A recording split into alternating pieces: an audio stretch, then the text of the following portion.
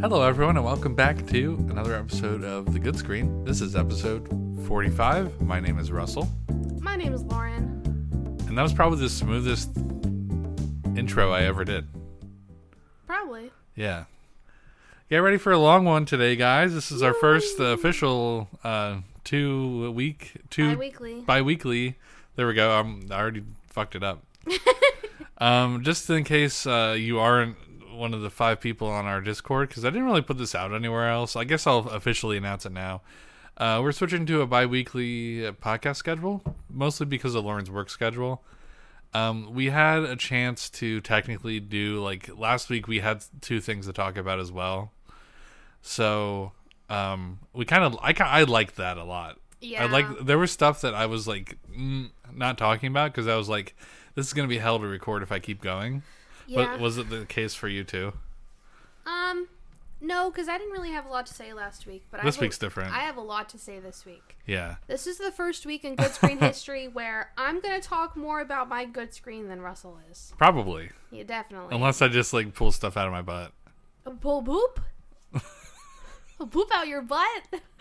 So yeah, so we're switching to a bi-weekly podcast schedule for the foreseeable future. Probably, if we like it, probably forever. I was gonna say, even if I'd switch back to first shift, yeah, it's kind of nice to do it bi-weekly. And then we could have longer, more well thought out episodes because we're planning on filming this in 2 parts. Yeah, we have to. Yeah, one for the movie we just saw. Yeah, like we're fresh out of the theater from the older movie, because we're going to try to do an old movie and a new movie every 2 weeks. time, yeah. Except for the week that Barbie and Oppenheimer come out. That's going to be a huge one. That's going to be a double feature. Yeah, that one I might want to see if anyone else wants to tag along with us and then come back to the house and record. Yeah. Like, for a day-long, like, good screen day. A good screen day. Yeah.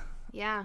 That'll weirdly be right after our first year anniversary of the podcast, and I feel like that's a good season 2 opener. Aw, that'll be cute. Yeah. And if we get, I gotta plan that ahead of time. Will Party, I know you're listening. You are invited. You're invited to Oppenheimer and Barbie and podcast recording afterwards. Whenever we do that one. Oh my God, it's gonna be huge. 2 but weeks? 2 or 3 weeks from now, yeah. So. We're going to be doing this on today's itinerary, just to kind of lay things out. We're doing this all tonight and tomorrow night. But on today's podcast, you can expect to hear about games we've been playing, specifically games. We don't have TV shows today. The Nintendo Direct. What is it called? Asteroid. The movie we just saw, Asteroid City, Titanic, and where we were this weekend. And screenless shoutouts. Other than your mom's house. Other than at your mom's house. Tell her I said hello. Tell her I miss her. And Skyward, tell her I said good day.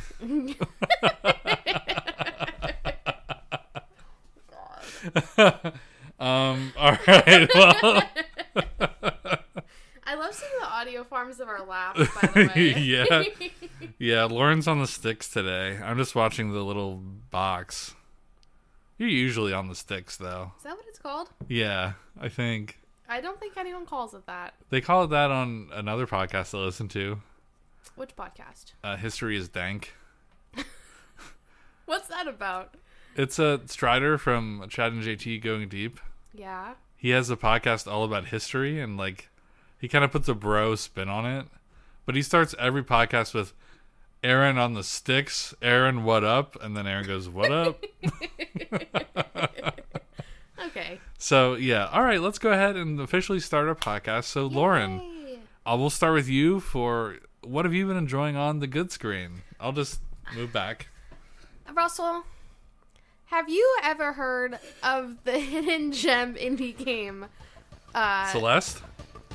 Final Fantasy VII.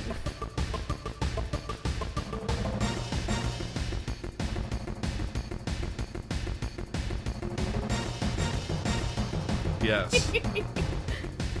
I've been enjoying that very thoroughly on the good screen, and I only started playing it as a joke. Right. We talked about that last time. So at this point in the timeline of your awakening to Final Fantasy, yeah, at this you point, are you were at the point, and I'm pretty positive that this is where the first disc ends. You got out of Midgar and you're like exploring. Oh my god, it was so fucking cool. All right, go ahead. Go. Okay. Spit your facts. Patooey. So I'll refill my water. I am about 11 hours into the game now. I am playing on the digital version on our PS5, so not quite true to the original form. Like, I didn't manually have to switch the discs. Right. But I'm probably definitely on the second disc now. I think so. I'm out of Midgar. Yeah. I'm in the world. I just got Yuffie. Okay. By chance, I found her because the guide said you have a 12.5% chance of finding her in the wooded areas, and so I found her like right away. Wow. But I don't have her in my party officially yet. But maybe I should move her over because I only just got her. Yeah. Who did you pick for your party when you moved out to the real world? Well, Cloud. Cloud, Tifa, of course. and Tifa Barrett. and Barrett. Can you not choose Cloud, or do you have to choose Cloud? I think you have to choose Cloud. Okay, go on. I'm sorry. I really interrupted you. It's okay. So, I don't think I was very far in when I was talking about it last week. No, you played for like an hour. Yeah, but I am very indulged in the world right Invested. now. Invested. That's a better word. That's the word you're looking for. Yeah. So, my two favorite parts so far. The first one was the part where Cloud has to wear a dress. Yeah.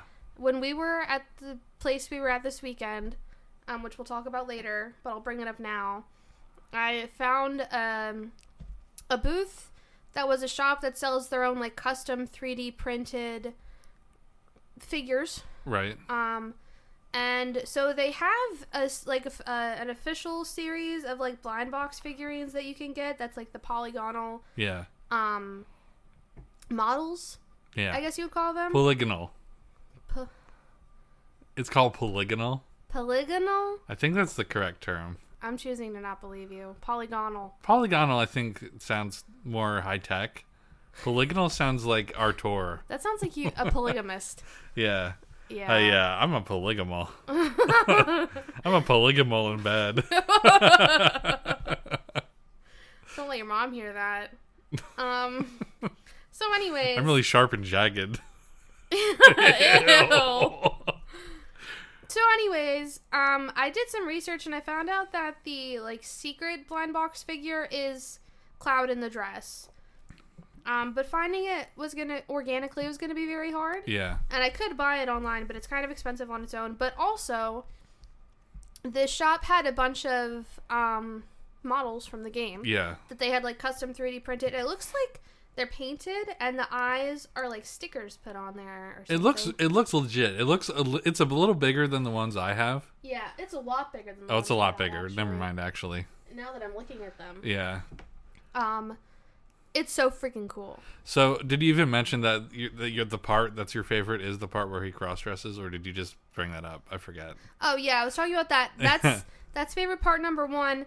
And favorite part number 2, which I wasn't expecting, was the part with the motorcycle. Yeah. When you're driving the motorcycle out of Midgar and it suddenly becomes like a racing beat-em-up battle sequence. That was so fucking cool. Yeah. I recorded the whole thing, so Russell, feel free to include snippets of it here. I'm gonna put snippets of it into the editing because we're doing a little bit harder editing on YouTube, so yeah, this will be all footage of Lauren playing Final Fantasy VII. Yeah, just imagine me pogging so hard the whole time. Yeah, I was just sitting there. I was like, "Oh yeah, that's right." I because I know the parts, but I don't know when to expect them. So like, I was like, "Oh, she's at this part." Yeah. Yeah. So I recorded a lot of snippets and got a lot of funny little screenshots. Yep. And I also am tentatively planning on... Why is it suddenly verifying Microsoft Outlook? Please stop that. I'm tentatively planning on actually putting together a cosplay for Cloud. Miss Cloud. Miss Cloud. Okay. It'd be pretty simple. Yeah. And I think it'd be funny.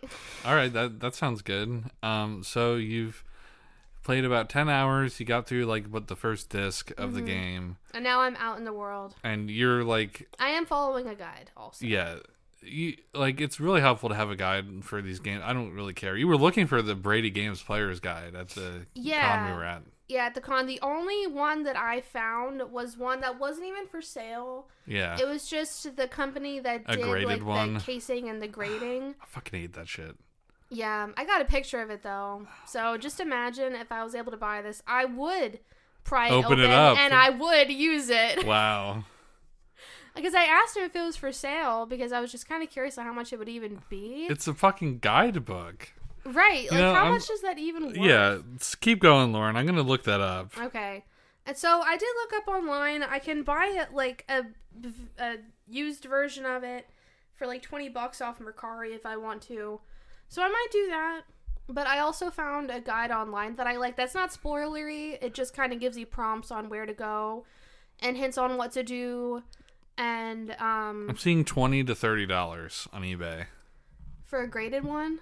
No, for like a one that you can read. Oh yeah, just a regular one. Yeah. Like, I'm just curious to how much a graded one even be cost. And so I went up at the booth. I went up to the guy and I was like, "Is this for sale?" And he was like, "No, it's not. Unfortunately, we just have the stuff on display because we're the company that like grades them." And I was like, "Did you tell him? Isn't this kind of stupid?" No, I didn't say that, but I did tell him like, "Oh, well, I was asking because I've been trying to find this guidebook while I've been here and I can't find it anywhere." Yeah. And in full honesty, if it was for sale, I would buy it and open it and use it. And he laughed at that. Really? Yeah, and he was like, Asshole. "Well, I saw." He was like, "Well, I saw a few booths over." Like he like pointed that way. Like he kind of misguided you. He wanted to get you out of the booth. I guess so. But he was like, "Did you check those ones over there? Because like probably the one where we checked that had the big stack of guidebooks. We couldn't find it fucking anywhere. Couldn't find it. Nope. Even when we went to our local game store, we couldn't find it. Yeah. I can't think of anywhere else that would have it. Do you think the library has it? No. Wouldn't that be funny? Absolutely not. No. They have manga. I don't think they have. I don't think they have a video game guidebook from a game from '97. They have One Piece. Yeah, but like One Piece is still relevant. GameFAQs exists. All right, whatever. You know, the first time I ever went to the library was to not specifically, but the first time I went to the library because we only had dial-up. You know what? I don't even think we had dial-up internet. Mm-hmm. We went to the library and I got to go on a computer. Oh. And the first thing I did was go on Club Penguin. Naturally. Because my friends told me about that. Yeah. And my friend Nick in I guess in elementary school, one time he showed me, like, he logged into Club Penguin and he told me his username. And I remembered it. And I logged in with his username. Oh my god. Yeah, and I don't think I ever told him that. Oh my god. But it worked. And because at that time you had to pay for Club Penguin. Yeah. So it was like something like goth. Wow. It was really bizarre because we were like 11. Oh. And no, I did Club Penguin, and then I looked up how to get somewhere in A Link's Awakening on the Game Boy.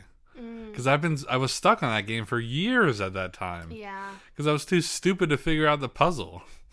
And then I figured it out, and I got like through the whole game. Yeah. Like it was my roadblock. I remember one of my first times going on the internet. It was because I got a Webkinz for Christmas. Yeah. I was like 9 or 10. And then you saw boobs? I mean, eventually. That wasn't the first thing I sought out. What I sought out before that was anime. Oh, yeah. And then boobs. And all of it was on my grandparents' home PC that they kept in their office. Yeah. They had a computer room. The computer room. Yeah, we had, right soon after that, we got dial-up internet because my mom needed it for her business. Mm-hmm. And I would go in it occasionally. I would just download sprite sheets. And I would recreate them in Paint. Oh, that's cute. Yeah, I made little sprite comics too. They're gone. I also, when I got into anime, so one of my favorite animes as an early teenager was Hetalia. Yeah. Which probably tells you a lot about me, maybe. I don't think you've ever mentioned that on here before, but you told me that a lot. Yeah. I was really into it. But there was a community of people who made like little paper dolls of them. And I was ravenous for them. I would go to my grandparents and I would print out like 10 of them at a time. And then I'd go home And I'd close myself off in my room, and I would just put together these little anime boy paper dolls. And you'd look at them and you'd drool. No, I would play with them. Oh. I had them all lined up on a shelf, and I would play with them. And your grandparents would come and be like, I thought this was just regular paper. Why does it look like paper mache? Ew. Okay, I'm moving on. I'm going back to the subject at hand. Okay. Anyways, I have very thoroughly been enjoying Final Fantasy VII.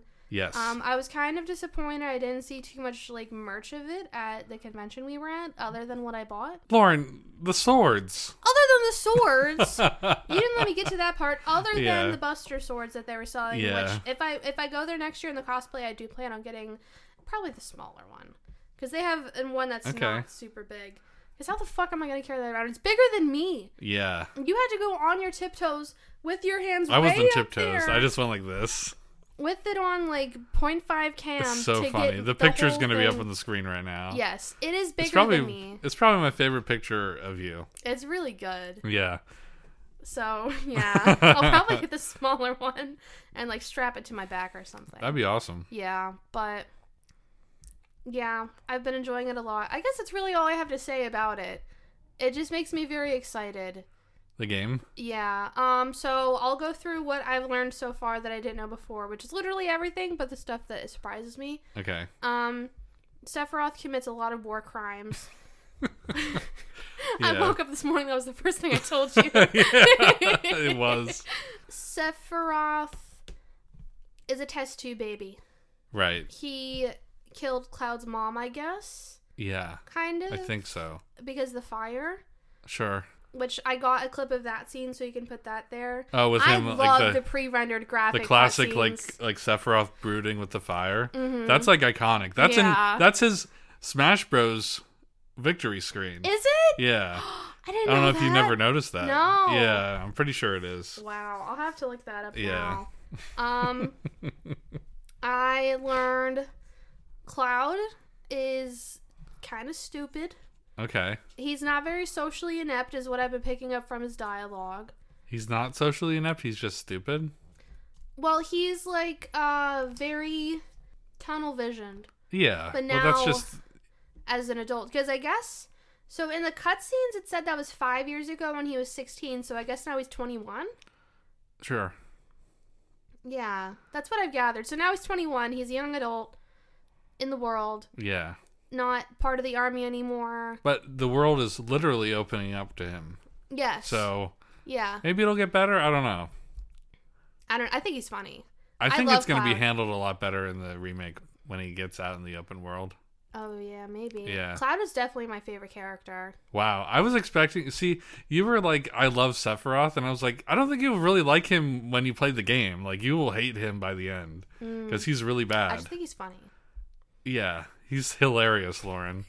We'll check back in next week or next podcast when you're like 10 more hours into the game. When I've maybe beaten it. Yeah, and everyone listening is probably like, I don't know, Lauren. Maybe Russell has a point here.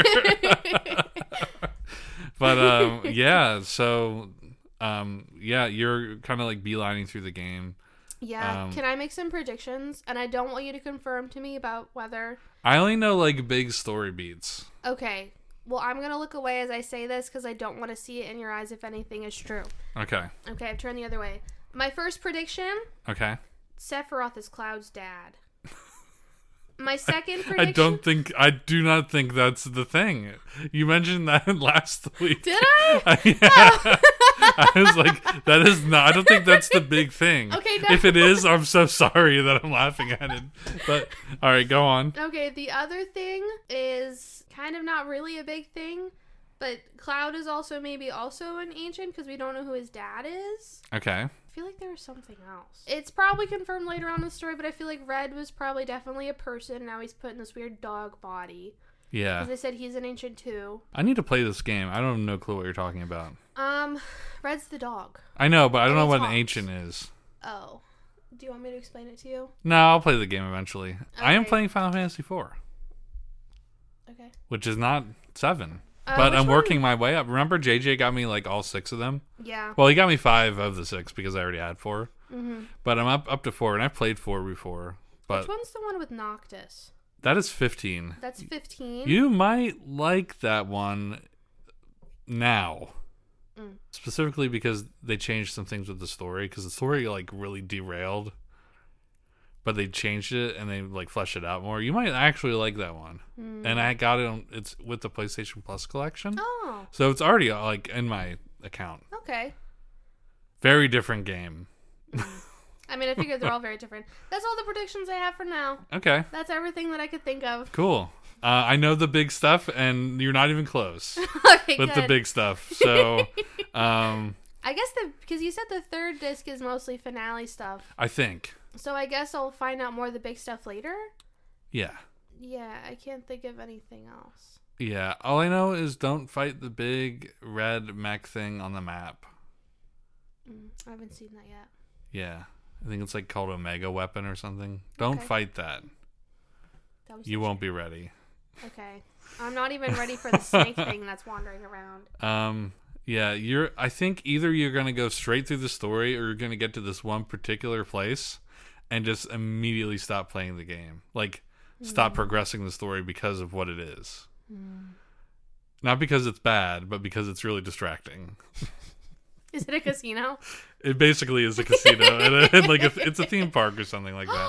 That's so fun. It's like casino theme park kind of thing. Okay. It's called the Gold Saucer. I did see stuff about that mentioned in Yeah. my guide. Something about a side quest. Yeah, Because stuff I'm doing now is already impacting that side quest. I think they're doing it for a very legitimate reason, and if you want to do like that fight I was talking about, you need to do that side quest. I think. Again, I've never played the game, but I just heard people talk about it so much. I just know little bits and pieces about it. Okay, so that's what you've been enjoying on the good screen? Yeah. How long have we been going? Like an hour now? 23 minutes. Oh, wow. So if you have any questions for me about my experience with Final Fantasy VII, feel free to send them in. Russell will be screening them so that I don't get any spoilers. Yes. But Laura doesn't yeah. look at any of the comments, so you can I don't. say funny things. Yeah. But All right, cool. And Russell also told me that he's going to have a gift for me when I beat the game. Yes, because I'm so happy Yeah. that you're playing it. Okay. What have you been enjoying on the good screen? I'm still playing Zelda.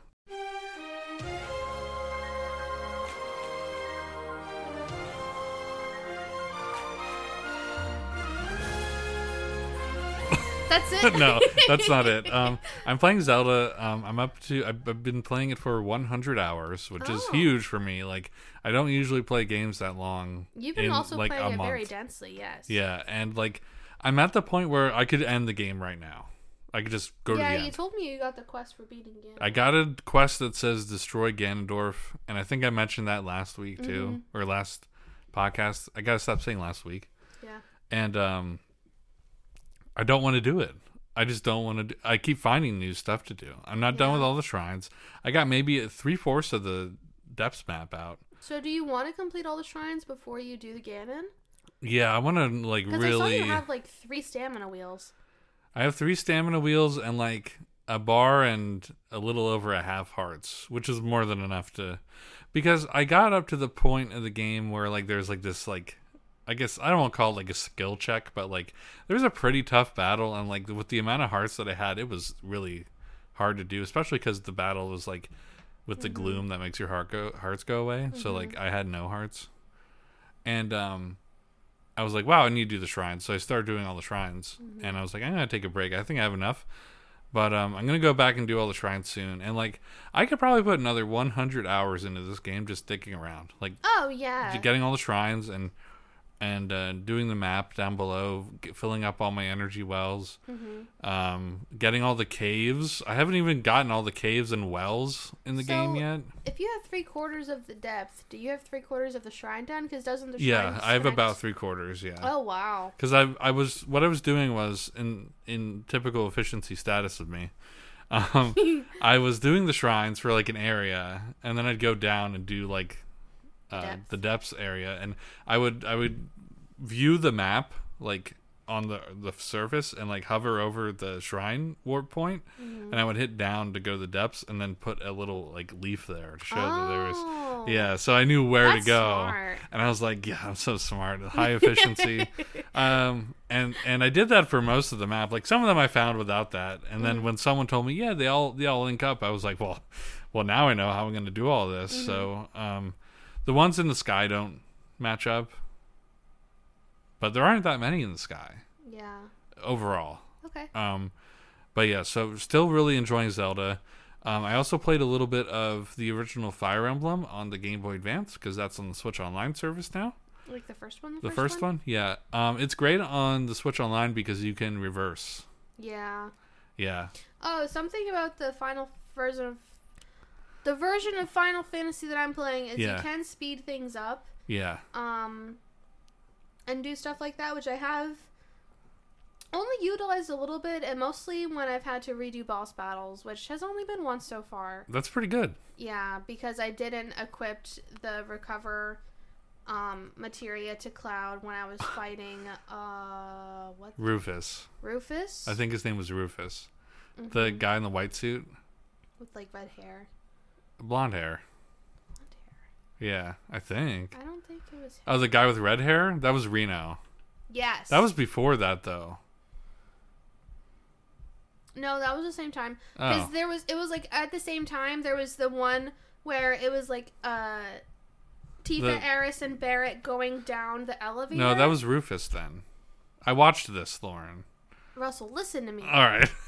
No, listen. You recorded this. Be careful. Okay, either way, because there was one going on. It was like 2 boss battles going on at the same time. That was really cool. It just basically was one straight to the other, but it gave you the chance to like do your materia and stuff for each boss battle, which I appreciated. Yeah. So there was the one where they were going down the elevator, which was super freaking cool, and I had a really hard time with the first time. And then after that, it goes straight to Cloud and whoever it was, but I could swear that it's Reno. Actually, no, it is Rufus. Yeah, he had the gun. He was shooting Cloud with the gun. Yeah, he was shooting with the gun. Very politely waiting, and he had his little helicopter in the background. Because the part that I just did where they're in the mine, there's like some new annoying woman, and she was going on about how she was filling in for him after the battle. And like Reno respects him now, or something like that. Yeah. And but I didn't have the restore materia on Cloud. Like, I just totally forgot about it because I didn't realize that the materia list, they don't like move up, they just kind of stay wherever they were. So I didn't scroll down far enough to see it, so I game overed and I had to redo both boss battles. I feel like there might be a button that sorts them all to the top, probably, but I don't know. Now I know. You know, not going back to Final Fantasy VII or anything, well, we are, but I've realized just watching you play this game that the Legend of Heroes games, specifically the Sky games, take a lot of inspiration from this game. Mm-hmm. Like the materia system, which is like probably the biggest one, but also like kind of like the organizations. Mm-hmm. Kind of they kind of handled the whole like is Lloyd also like a cop? Or an ex-cop? Yeah, and like... And Cloud is an ex-soldier. Lloyd and his brother is like a very similar dynamic to something you don't really know yet. Is Zach his brother? No. Okay. I don't think he's his brother. Okay, I know he fucks Aris. Wow, okay. Well, because at one point, Aris was like alluding to dating someone, and I was like, did she date Sephiroth? There's a character in Trails from Zero who... dated Lloyd's older brother, and his older brother died like before the game started. So that kind of reminded me of that dynamic. Oh, but like I've seen in fan art Aris and Zach. So I figured out. You'll have to play the Crisis Core remake before you play the remake. It's a remaster of the PSP game because Crisis Core is the Zach game. Oh. That happened before the Final Fantasy VII. Okay. And it's an action game, but it has a roulette wheel in it for some reason. It's very different. Weird. But the story is like apparently heart-wrenching. Okay. But so I'm finding that like I thought what I thought was a pretty original story is just like, oh, Final Fantasy VII was awesome. Let's kind of do our take on it. Which I don't have anything wrong with. Like, there's enough different in those games, especially like the continuity of it all, and how like they made the church like good, like actually good. Like sounds like I'm like, praise the Lord. Yeah, You're but not the killing church God. Is like a true holy place. Yeah. But there's always room for that to go haywire. Yeah. But yeah, so it's interesting seeing like that game just pulls everything good about it. Not everything good about it. Some of the good things about it. Mm-hmm. From Final Fantasy VII. Even like choosing which characters to interact with for like friendship points. Yeah. Yeah. And I don't know how much the friendship points have any stake in this game other than achievements and stuff. I haven't found that out. I don't think not incredibly. But also, do Final Fantasy games before this one not have materia? No. Oh, It's a new so it's a really new is the thing. Yeah, groundwork it was for the it. groundwork for it. Before there was in 6 there was just like, you learn moves. Mm-hmm. In 5 there was like a job system, and like you would prestige jobs, and like you'd be able to like keep some of the skills on and go to another job. And then 4 was like everyone just kind of learned skills, and then 3 had jobs, and Oh, I did learn how materia is made. yeah, It's fucked. I bet. Yeah. But yeah, this is the first one with materia and the only one with materia. Really? Yeah, they changed.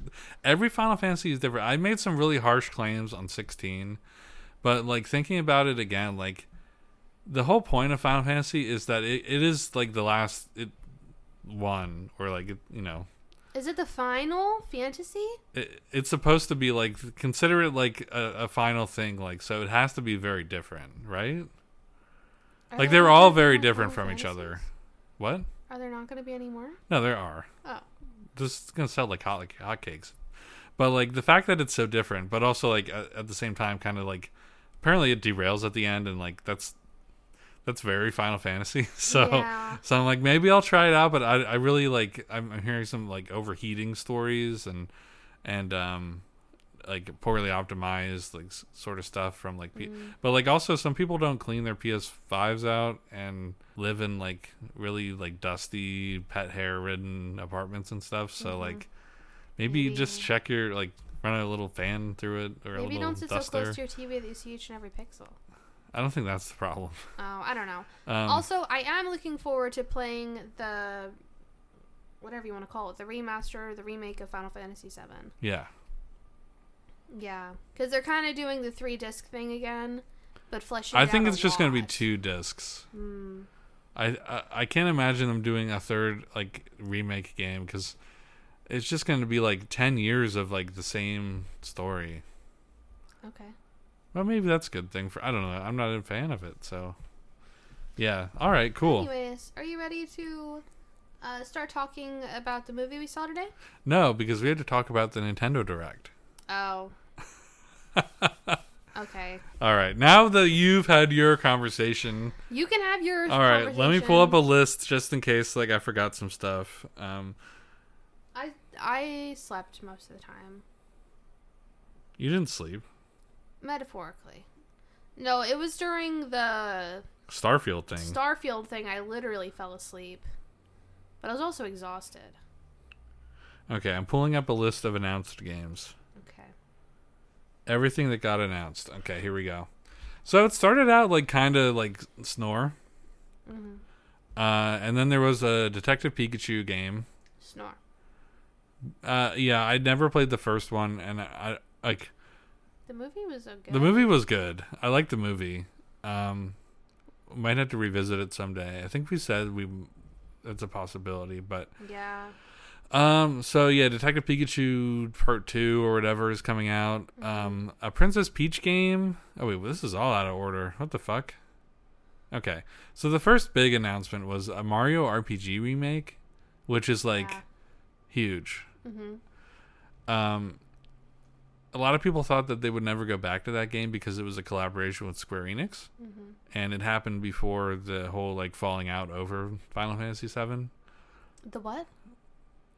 Final Fantasy VII was going to be on Nintendo 64, and then they switched to PlayStation after the PlayStation came out, because the PlayStation, Nintendo did Sony dirty with the PlayStation, because the PlayStation was originally an add-on for the Super Nintendo that ran discs. Really? Yeah, and they were like, we're gonna actually team up with Philips, and now we got YouTube poop. So, I mean, we're living in the best timeline, because now I can just go, I wonder what's for dinner. But like in another... Am I having a stroke? What the fuck are you talking All right, about? so... Okay.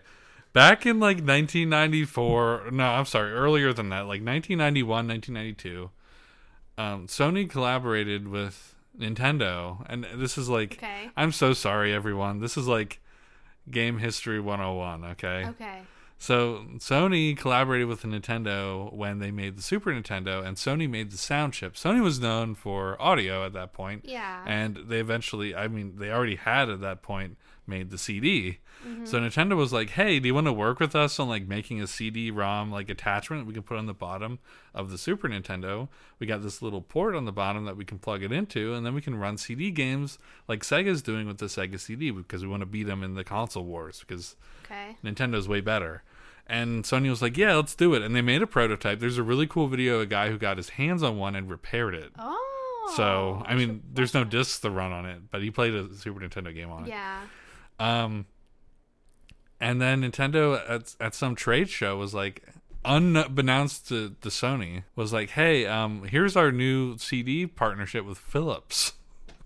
Philips? Yeah. Sony's like big competitor in the audio industry. I was going to say like and that Sony Philips? was like, what the fucking shit did you just do? Yeah. So Nintendo was like, yeah, sorry, bro. And that went on to be a disaster because they made the Philips. Sony said, I'm not your bro. Yeah. And then Sony made the CD. Philips and Nintendo had a falling out as well over the attachment. So it never existed. Oh. But Philips was like, hey, can we like at least use Mario and Zelda for like our CD thing?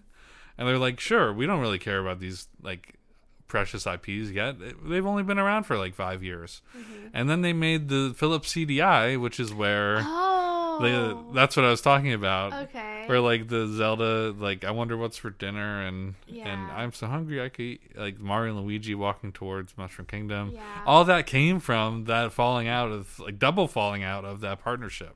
Okay, and then Sony took that technology and made the PlayStation. Yes, it was even called the Nintendo PlayStation. Really? Yeah, and like on the like this is like a bad breakup. Yeah, it's like a bad breakup. So and you need the kid after the eggs. Yeah. So Sony was like, this was awful. We're never gonna do games again. And like someone at Sony was like, well, no, wait a minute. We can cook. This is our kitchen. Let's start cooking. So they started, I guess, like echoing what's happening right now with like all the exclusive deals that they do. They just started like ripping shit from Nintendo and being like, hey, do you want to make something on our CD system? You can put more data on it. And that's how Final Fantasy moved from, there's even like a prototype of, it looks like Final Fantasy 6, but it's on Nintendo 64. Mm-hmm. But they, I guess, approached Square and they were like, hey, you can make Cloud ride on that motorcycle down the steps and only fill up a little, probably half, honestly, of the first disc of the game. You can put this game on as many discs as you want. Yeah. And people will love it. And it probably helped with like the graphics revolution too. Do you think? The Nintendo 64 is technically more powerful than the first PlayStation? Than the first PlayStation, but the PlayStation had more storage. You know what? Now that I think about it, the first PlayStation looks a lot like an N64. If I'm remembering my console. It's gray. Correctly. Hold on, let me look it up. I mean, I have them both in a box over there. They look pretty different. Let me cook. She's cooking. Lauren is just learning everything she needs to know about every game. I'm going to refill my water. Okay.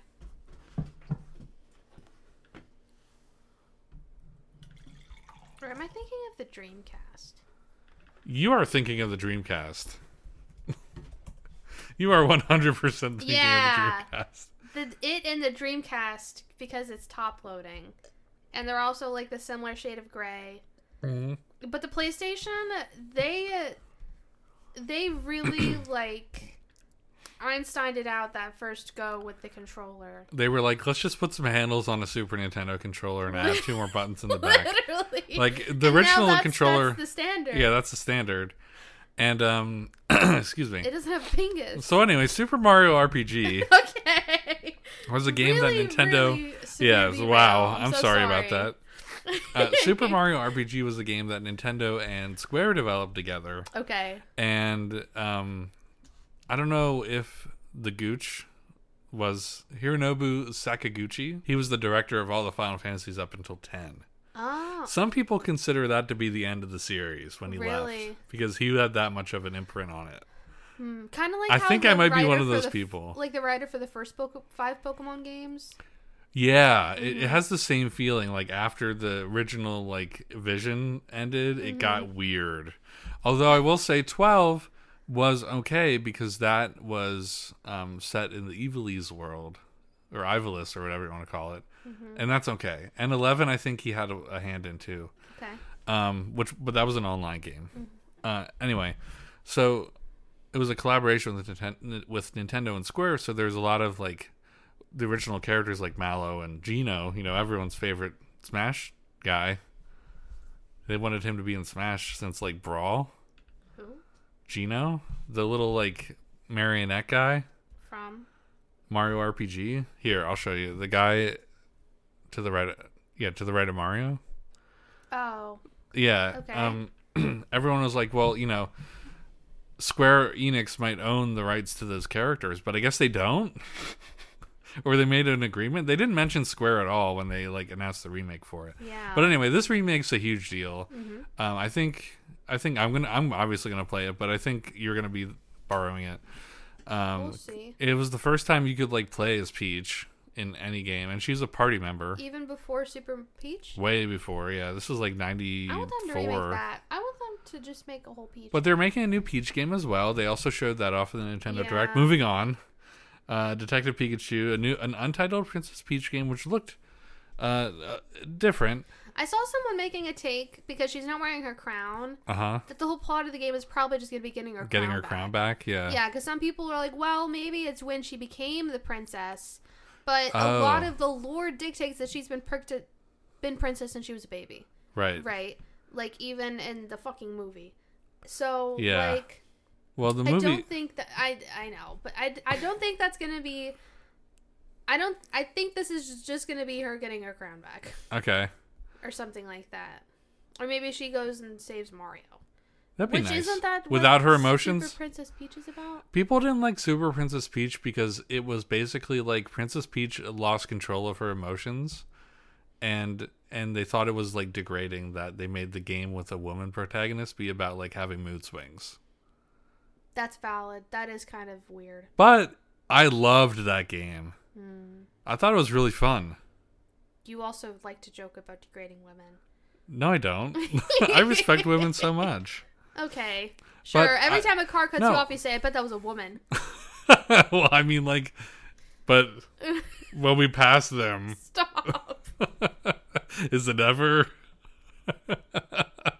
Anyway, I'm sorry. So a new game featuring Peach. Luigi's Mansion 2 is coming to the Switch. Pikmin 1 and 2 are out now digitally. Yeah. And they're going to come out physically in September. But like, and I'll probably get to it when we talk about too many games at the end of the second recording that we're going to be doing. But I might just get them digitally.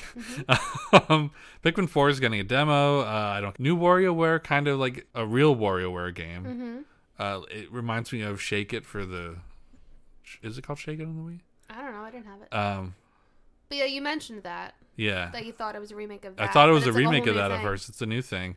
Metal Gear Solid Collection's coming out on the Switch. The Star Ocean Second Story is getting a remake.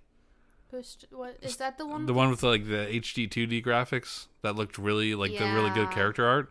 I thought they were just going to port the PSP version like they did for the first one, but it looks like it's a full out remake, which looks amazing. I'm getting ads for Temu now, even though I didn't go to Temu. The fuck is going on there? What is? Let me see that. I don't even know what that is. What is that? Oh, it just changed. Where'd it go? What the hell is viral kindness? What the fuck is going on? A bunch of Batman games were announced. Vampire Survivors is coming out on the Switch, which makes sense. I didn't see a clip of that in the thing though, but I did see something about that on Twitter. It was Did I there. Did I blink and miss? You might have blinked and missed. There's a new. All right, this is one that we're probably both excited for. The new Dragon Quest Monsters game. Yeah. I explained to you what that was. Mm-hmm. I said it's basically Pokemon. Yeah. Yeah. So I think that's coming out on December 1st. So they're continuing their trend of releasing a game at the end of the year when everyone's super busy, and then we forget about it, like with Dragon Quest Treasures. Yeah, I did totally forget about that still, which I want to play it. Yeah, but now I want to I'm play playing it too. this. Well, maybe we'll get it when we're on vacation. I'll revisit it someday. I don't know, our vacation's going to be pretty packed. Yeah, you can go to the bathroom in Mario Kart 8 Deluxe as the new track is a bathroom. Oh, yeah. And they put PD Piranha. I hope you go down the toilet. Yeah. I Me too. hope it has you, like, jumping into the toilet bowl and you, like, whirlpool down the pipe. Yeah. That would be so funny. They're adding PD Piranha, Wiggler, and Kamek to I'm the going to be roster. Wiggler on the Wiggler bike. That's awesome. Yeah. And then they announced a new Mario game. Like a regular Mario game. Yeah. Mario More Bros. Wonder. Wonder. The trailer was amazing. You and can be elephant. I cannot get over the fucking elephant. So Yeah. I love it. I'm getting that day one. It's going to be amazing. But I'm curious because we talked about, is everyone else going to also become an elephant? That's the big thing. Are they going to be different animals? Also, this is the first game with Daisy, like, in it. Yeah. So that'll be fun. Also, like, they take their hats off to, like, glide, and everyone's wondering if Toad does. I feel like Toad will pull out a little umbrella. You think so? Yeah. Or maybe his head will just become, like a mushroom. Like, what if there's another mushroom underneath? Like, it, like, bulbs up and, like, looks like an umbrella, like that way. Instead of it, like, falling off and, like, becoming a parachute. It's like his little bloomers are the parachute. Oh, that'd be good. And he, like, floats down with his... Yeah, I don't want him to take his hat off. No, his hat's not coming off. That's where his brain is. That's where his big hat. brain is. That's part of his head. Lauren's a big Toad stan. Mm-hmm. I am. Yeah. I wish you would know if you watched what little we played of the Paper Mario on my other my YouTube channel. Yeah. Yeah, so that was a really big announcement for me. I really liked it. I've actually watched the trailer a few times. Like, yeah. I haven't seen content of it, but I've seen posts alluding to content about the Elephant Mario. What do you mean? Content. Oh, well, I've not seen anything like that. I've started following like a Pikmin Stan account, so I'm seeing a lot of Pikmin content, but nothing like overtly, nothing sexual at all. It's really wholesome, actually. Like, a lot of people just freaking out over like being able to play the first two Pikmin games. I don't want to see it. I don't want to see it, Lauren. Oh no! I'm sorry. Now I'm looking at it. So I'm seeing like a lot of posts on Twitter. Oh, okay. I'm seeing a lot of posts on Twitter of like people realizing that red Pikmin can't go in water. Yeah, well, it's because some people are like playing it. Yeah, now. they're playing it for the first time. I saw a thread. It was like, "Don't make fun of these people. They're just playing the game for the first time." It's a tough. They're tough games. Mm-hmm. Like, it looks cute and all, but like they're real time strategy games. Yeah, I could never. I don't plan on it ever. And you have limited days in the first game to beat it. Isn't it 30? Yeah, it's like 30 days. because I was seeing like a meme or something where it says at the top like day 30. It's like, I have bad news, guys. I have bad news, guys. And it's like Olimar like addressing all the Pikmin. Yeah. But you can get like more than one part in one day if you're really good. But yeah. But yeah, so it was pretty good. Pretty good Nintendo Direct. Lots of games to play for everybody. Exciting times. God is dead. God is dead. But compared to everything else, like the Summer Games Fest, and Lauren's still looking at fan art. I'm gonna stop now. Yeah, compared to like the Summer Games Fest and everything, like the Nintendo Direct was just like, all right, now these are the games I'm probably gonna actually buy. You just turned in a bunch of stuff at a local game store. Yeah. And they asked you, like, are you going to go ahead and get stuff? And you were like, no, I'm going to wait to see what Nintendo has to offer. And then, like, 2 days later, they're like, hey, we have a Nintendo Direct coming out. Yeah. Yeah, so I'm going to have to go back there. I might go get that stuff. I might be digitalizing. But we'll get at that later. Yeah. All right, so let's go ahead and start talking about what everyone came here to talk about. Everyone came here to talk about it. To hear. Yeah, to hear. Because they clicked on the thumbnail and they were like, "Oh, that probably looks like a good movie." So Okay. so let's go ahead and talk about Asteroid City, Astro World. Astro Boy. That was the chair. That was the chair. Okay. Asteroid City. Asteroid City.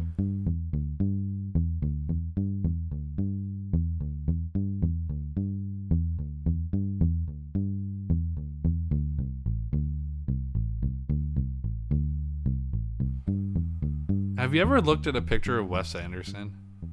Actually, no. He looks exactly like I wanted him to. He just looks like a nice little man. He looks like the "What Does the Fox Say" guy.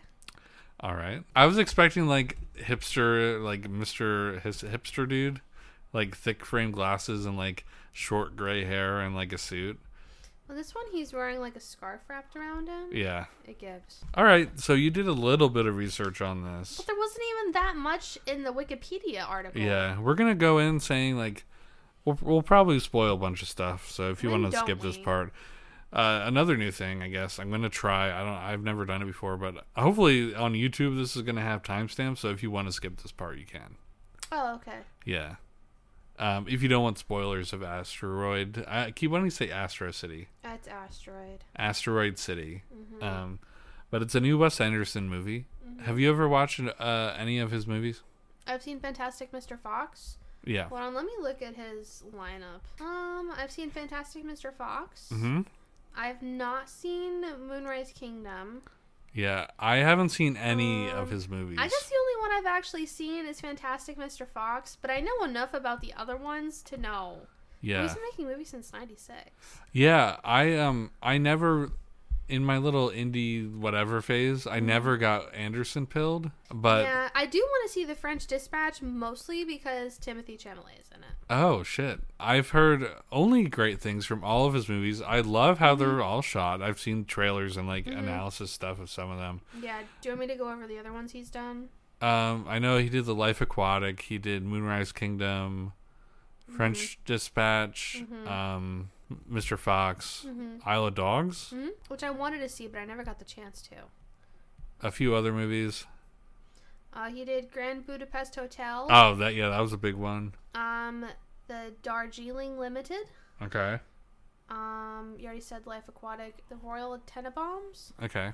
Rushmore and Bottle Rocket were his first two movies. It's most of his movies are in the Criterion Collection. Yeah, I see that. Not because they're like amazing. Well, I guess they are amazing.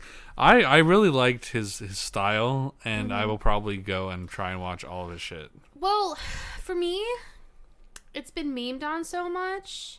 Yeah, but like then you watch it. Almost ruined it a little bit for me. And then you see it in action, and you're like, this makes sense. This is like someone with OCD is making a movie. Yeah. And like you kind of understand like, okay, this is all really neat, like neatly organized, and I can kind of understand the bit by bit part. I mean, the greater part of this movie, I really have no fucking clue what was going on myself. Yeah. But I will say, before we even start talking about the movie, it did what it was doing better than a part in Beau is Afraid. Yes. Like a lot better. Yes. It did the whole this is actually a play. Like fourth wall stuff a lot much better. It was interesting. Yeah. It was like mysterious and not like what the fuck is going on? Drawn out. Drawn out, yeah. Okay, so let's go ahead and talk about your research, Lauren. Okay, there really is not much. I only have like a handful of bullet points. Yeah. So written and directed by Wes Anderson. Right. Sorry, I'm still tired. So it was filmed in Spain. Really? Mm-hmm. It was filmed in Spain between August and October of 2021. It was filmed on 35mm Kodak. Cool. Super large ensemble cast. I didn't know Willem Dafoe was in it. I didn't know half of those people were in it. Yeah. It's like everyone who's been in a Hollywood movie in the last like 2 years was in it. Everyone that people universally like was in this movie. Or like recent stars like Maya Hawke.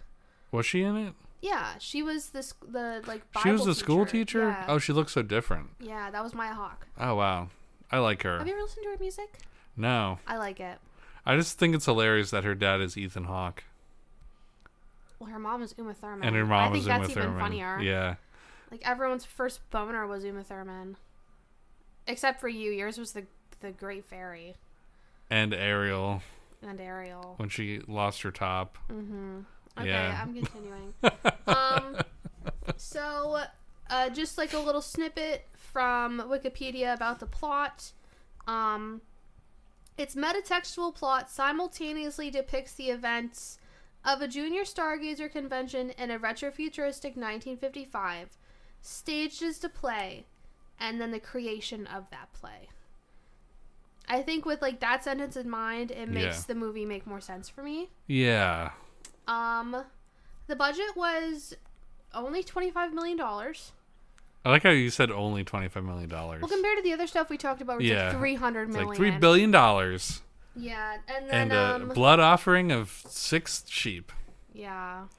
And then Rotten Tomatoes had a snippet that said, Asteroid City is unlikely to win Wes Anderson many new converts, but those who respond to his signature style will find this a return to his immaculately arranged form. I'm a new follower. Are you now? I love it. I've only seen like one of his other movies, which I haven't also seen in so long that we could almost do an episode about it again. Fantastic Mr. Fox. Yeah, because I saw it when I was like 13 or 14. What year did that movie come out? I have 2009, so I would have been like 10. I have a lot of friends who like his movies, like Josh S.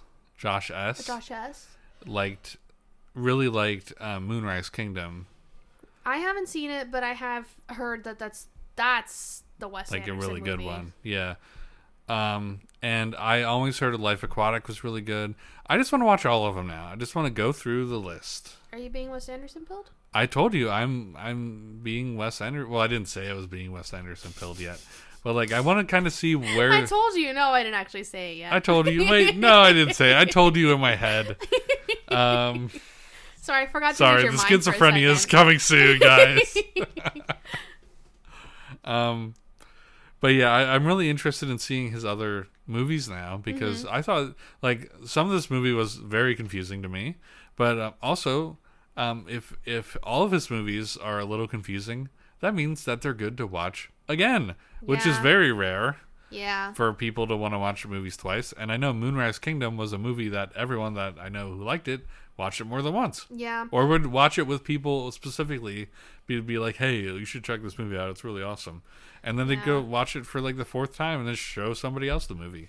That sentence, though, that Wikipedia had in there really does it made it make more sense for me. Okay. Because it's so, now we're going to get into the spoilers part, I guess. Yeah. So it starts off with kind of like the play part. Yeah. And then it goes into the events, and then it keeps skipping back and forth between the play, the writing of the play, which is also fused in with the play, and then going back to it, which it's visually separated by if it's in black and white or not. Yeah. Which I thought was an interesting touch, because it makes the colored parts even more bright. And the black and white parts are in 4:3. Yeah, I noticed that the aspect ratio is different. Yeah. And yeah, also I saw somewhere that Michael Cera was also supposed to be in there somewhere, but ended up not being in there. So I wondered who he was going to play. But it didn't say. Man. He was approached about the project, but it never said anything about why he didn't join. I hope he's in the next Maybe one. it's because he was in Barbie. Might have been a Barbie.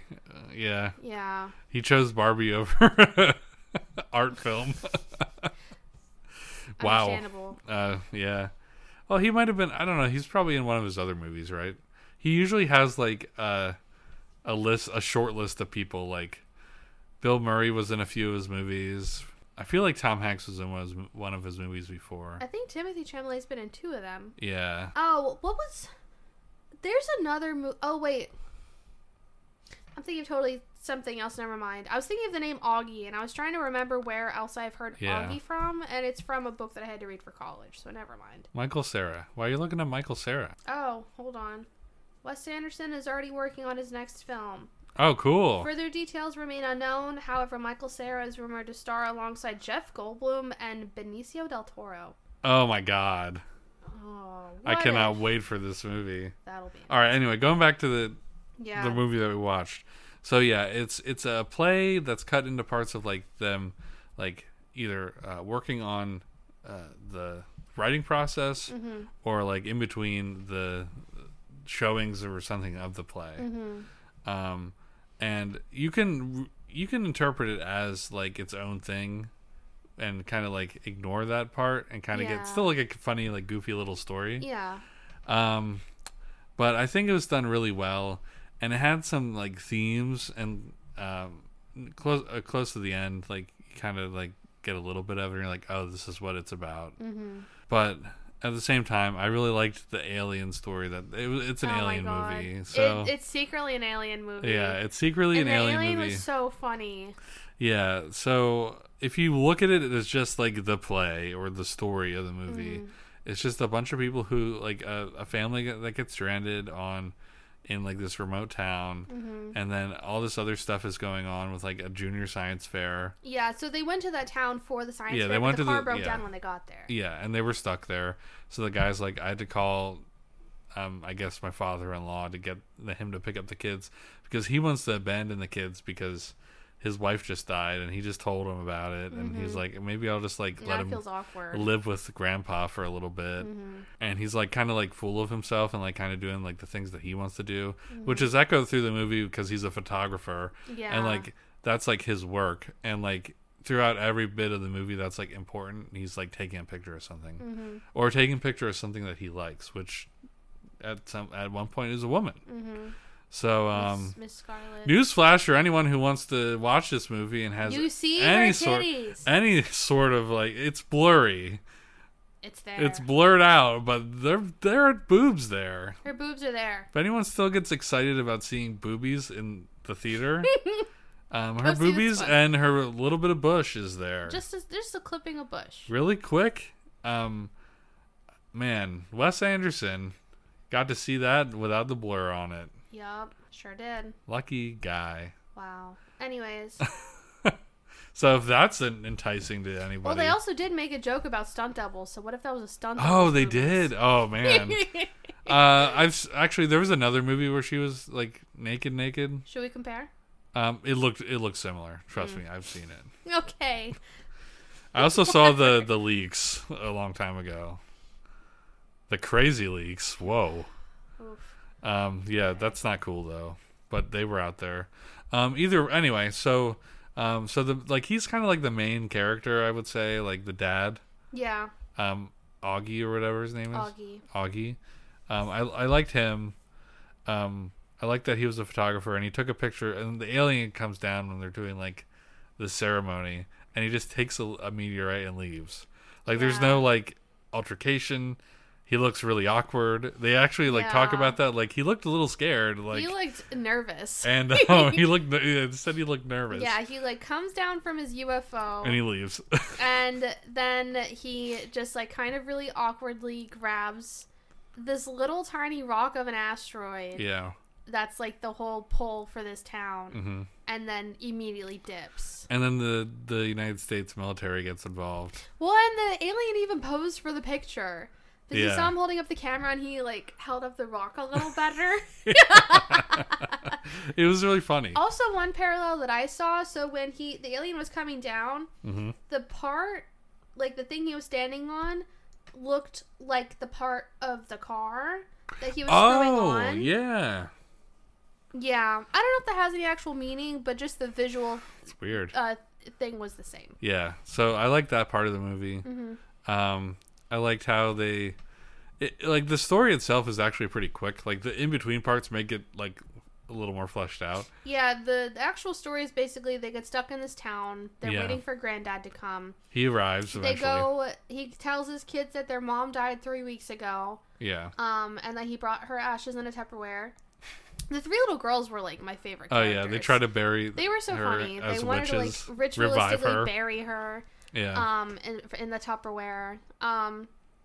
Meanwhile, the son, I forget his name, was making friends with the other nerdy science kids that are there for this like convention. Yeah, and they're all equally like losers. Yes, they're all equally super losers.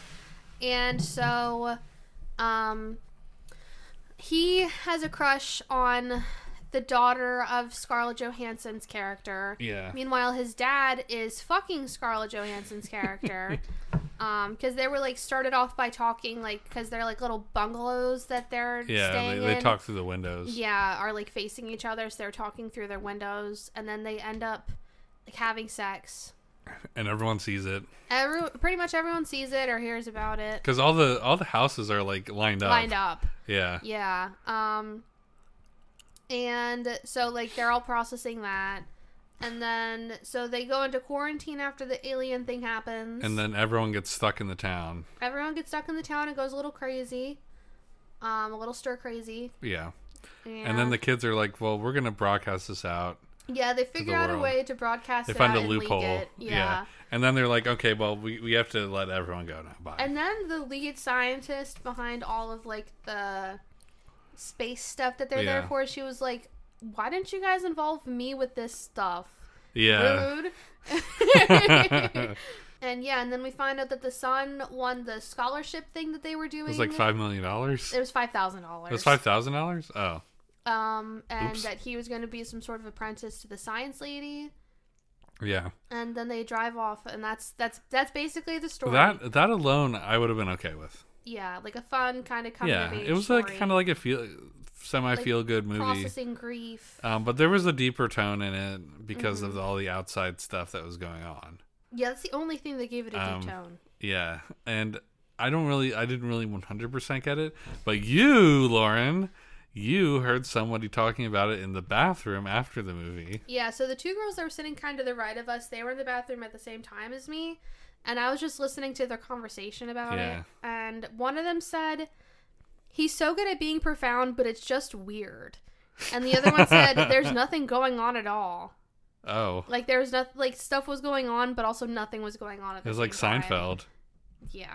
I'm going to add, like, some fart sound effects to make it sound like what you heard in the bathroom. Oh, God. A pissing sound? No, just like little farts. Yeah. No, I'm not going to do that. That'd echo. be awful.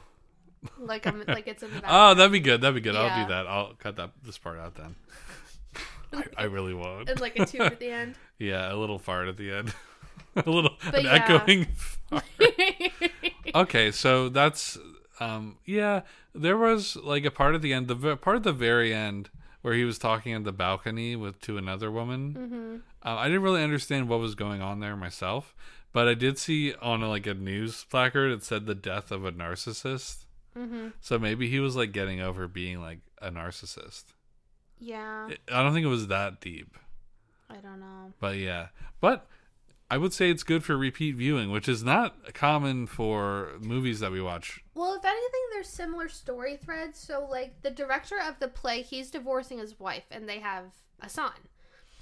And meanwhile, it seems like he had some sort of relationship with the woman on the balcony. Yeah. Because the picture that was used in the play was her, like the story, which was supposed to be of the mom, was that actress on the other balcony, and she was supposed to be in the movie, and she was supposed to be in the story, but her scenes all got cut, and she was supposed to play the dead wife. Okay, so maybe that's some sort of like parallel there, I guess. I don't know, but again, I'm happy. Like, I'd be happy to watch this movie again. I'd be happy to pay money to see this movie again. I'd be happy just to see the alien again. Yeah, me too. That was pretty good.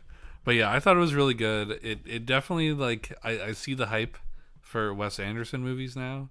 Yeah. Even though people, apparently, one person on the internet said that this isn't really a good jumping on point. Mm-hmm. Or it wouldn't convert people. It converted me. Mm-hmm. I really liked it. I loved how, like, his thing is, like, centering.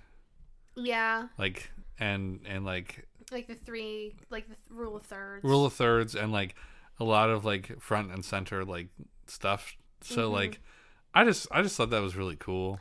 There's no pictures of the alien anywhere online. Well, good. I was gonna say, if there's one thing you're gonna spoil for yourself, it would be the alien picture. What the alien looks like. He's just so silly. He's so funny. And the alien, when he took off his helmet, was Jeff Goldblum. Yeah, it's Jeff Goldblum. Yeah. who's playing him in the play. So yeah, I thought it was a really good movie. Mm-hmm. Do you have anything else to say about it that's productive to our podcast? Remember, it was a good screen. It was a good screen. I would say it was a good screen too. Mm-hmm. Thank you, Lauren, for paying for this one. You're welcome. But yeah, I really enjoyed it. I'm glad that we picked this over either Transformers, Elemental, or semi over the new what's it called? Jennifer Lawrence movie. Yeah, I still would like to see that eventually, but I'm not super like gung ho about it. Yeah, but this was really good. This was a nice one to watch. It was kind of refreshing. Yeah, cinema's back. Cinema's back. There's such a variety of movies in now compared to how it was in like 2019. I've already talked about this on the podcast, but this just goes to show that there's plenty to watch, at least in America. Outside of fucking Marvel movies. Outside of Marvel movies. I don't think a single Marvel movie's in theaters. Guardians of the Galaxy, I think, is still in. Yeah. But I heard that was good. Tyler was talking about it. He said he really liked it. Mm. Okay. Not saying like he is the best. I mean, I'll taste, take his word for it, but I'm not gonna see it. I would say I would take his word over a lot of people and Skyward. I'm just marveled out. Lauren I've is talked about marveled this out many times. Yeah. At work, the kids that I supervise, they've also been watching Marvel movies a lot recently. Like they've been watching Endgame. Oh. And like it's nice to see it again because I was remembering like back when it came out how big of a deal it was. It was pretty big. It felt like a huge cinematic finale. Yeah. Like that should have been it. But now they're milking it so hard still. It's like you should have just stopped there. They should have took a break and had a new generation come on and like had some cameos.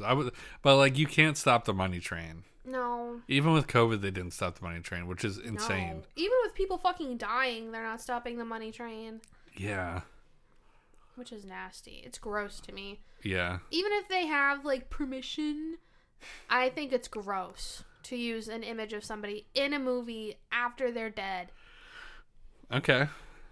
Side-eyeing Fast and Furious really hard right now also. I think that was more like an honor apparently, thing. Well, I guess, but also now the brother's going to be in it playing him. Oh. How? The brother like he of came Paul back? Walker. In the movie he came back? Brian came back? I guess so. What? Yeah, the girls have been talking about it. Oh my god. I had to catch up. Yeah, he's coming back or something. All right. Well, anyway, wow. Mm-hmm. All right. So yeah, Asteroid City, very good movie, colorful movie too. Very colorful. Yeah. Easy on the eyes, except for when they showed the bright white act Screens, things in between after the black and white, which I think was supposed to mostly resemble like the script. Yeah, it was. Yeah. And I was like, "Youch!" every time. Yeah. I said, "Youch!" One of them almost jump scared me a little bit. Oh, really? Yeah. I was getting ready for a jump scare. Isn't it crazy that like you just expect jump scares out of every movie now? All of a sudden, like even like not like scary movies. Like when the alien came down, I was expecting a jump scare. No, really. I mean, I get jump scared easily, but yeah, it didn't really. No, I don't have that assumption really. Oh, okay. Well, anyway. Unless it's something that's obviously gonna have a jump scare. Yes. Sometimes I just look away. Yeah. Because I'm a pussy. I guess it's okay. I just like don't like. I don't like. I look away when there's gore. I don't like the spook.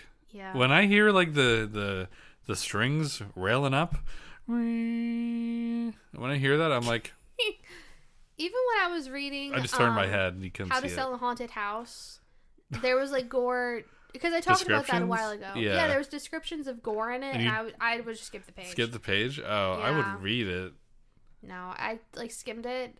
I was like, "This is happening," and then I flipped the page. It's for me like reading it or seeing it in a comic book is different than like seeing it like in a movie or real life. See, reading it that like kind of puts it in your subconscious, though. Oh yeah, I guess. You can just also not. You know, some people can't visualize while they read. Yeah, I've heard about that. Insane. Yeah. I guess don't read. I mean, some people think in colors or just like the words written out. But other people think like visualize it. Pictures. I think in pictures. I think kind of in words and pictures. Huh. I think in mostly just pictures and people. I could like close my eyes. I don't even close my eyes, just subconsciously see like a movie that I watched at one point. Isn't that so weird? Weird. How that just goes on in your brain. Yeah, I think I'm being controlled by an alien. Also with music too, I can like drum up a song beat by beat in my head. Mm-hmm. I think that just comes from music is like a part of like music goes back to the beginning of humans. Yeah. It's just a part of us. I was reading something about that, about what makes humans humans. Like, and sets us apart from animals. Other kinds of animals. Yeah. And part of it is like our culture's like tendencies. Music. Yeah. It was a conversation about instincts. Oh, okay. Like how everyone laughs. Even people who are deaf and blind will laugh. Yeah. Like, it's just ingrained. I mean, in us. you can be blind and hear something funny. Jeez, Lauren. You know what I mean, though? Yeah. Like how it's just like ingrained in us to laugh and make music. You know what I think is weird? Like, I want to like something that's super ingrained in us. Clapping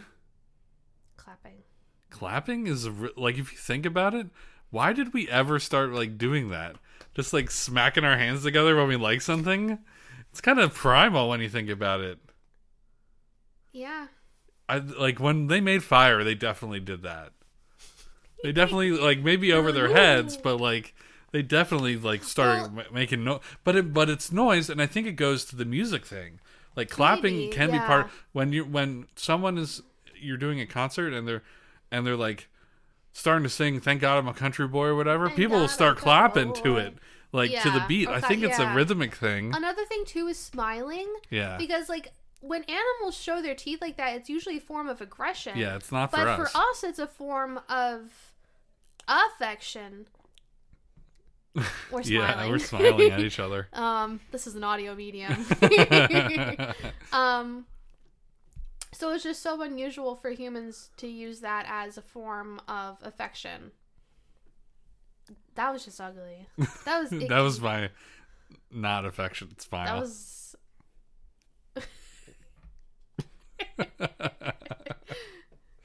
Okay, yeah. Yeah. So Asteroid City is a good movie. People clap and people make music. Thank you, Imagine Dragons, for making music. So that we can all... Thank you, Imagine Dragons, for inventing music. The first music ever was made by Imagine Dragons. Yeah. All right. I think we're done with this section. Mm-hmm. Let's take a day-long break, and then we can talk about our next movie and a little bit of a news story. Yeah. Linked to it, which is why we decided we're going to get topical, even though like this is going to come out a week after it was relevant. People are still joking about it, though. Yeah, the jokes will come around for a while. So, yeah, we're going to start the next part of the episode with our thoughts about the movie Titanic.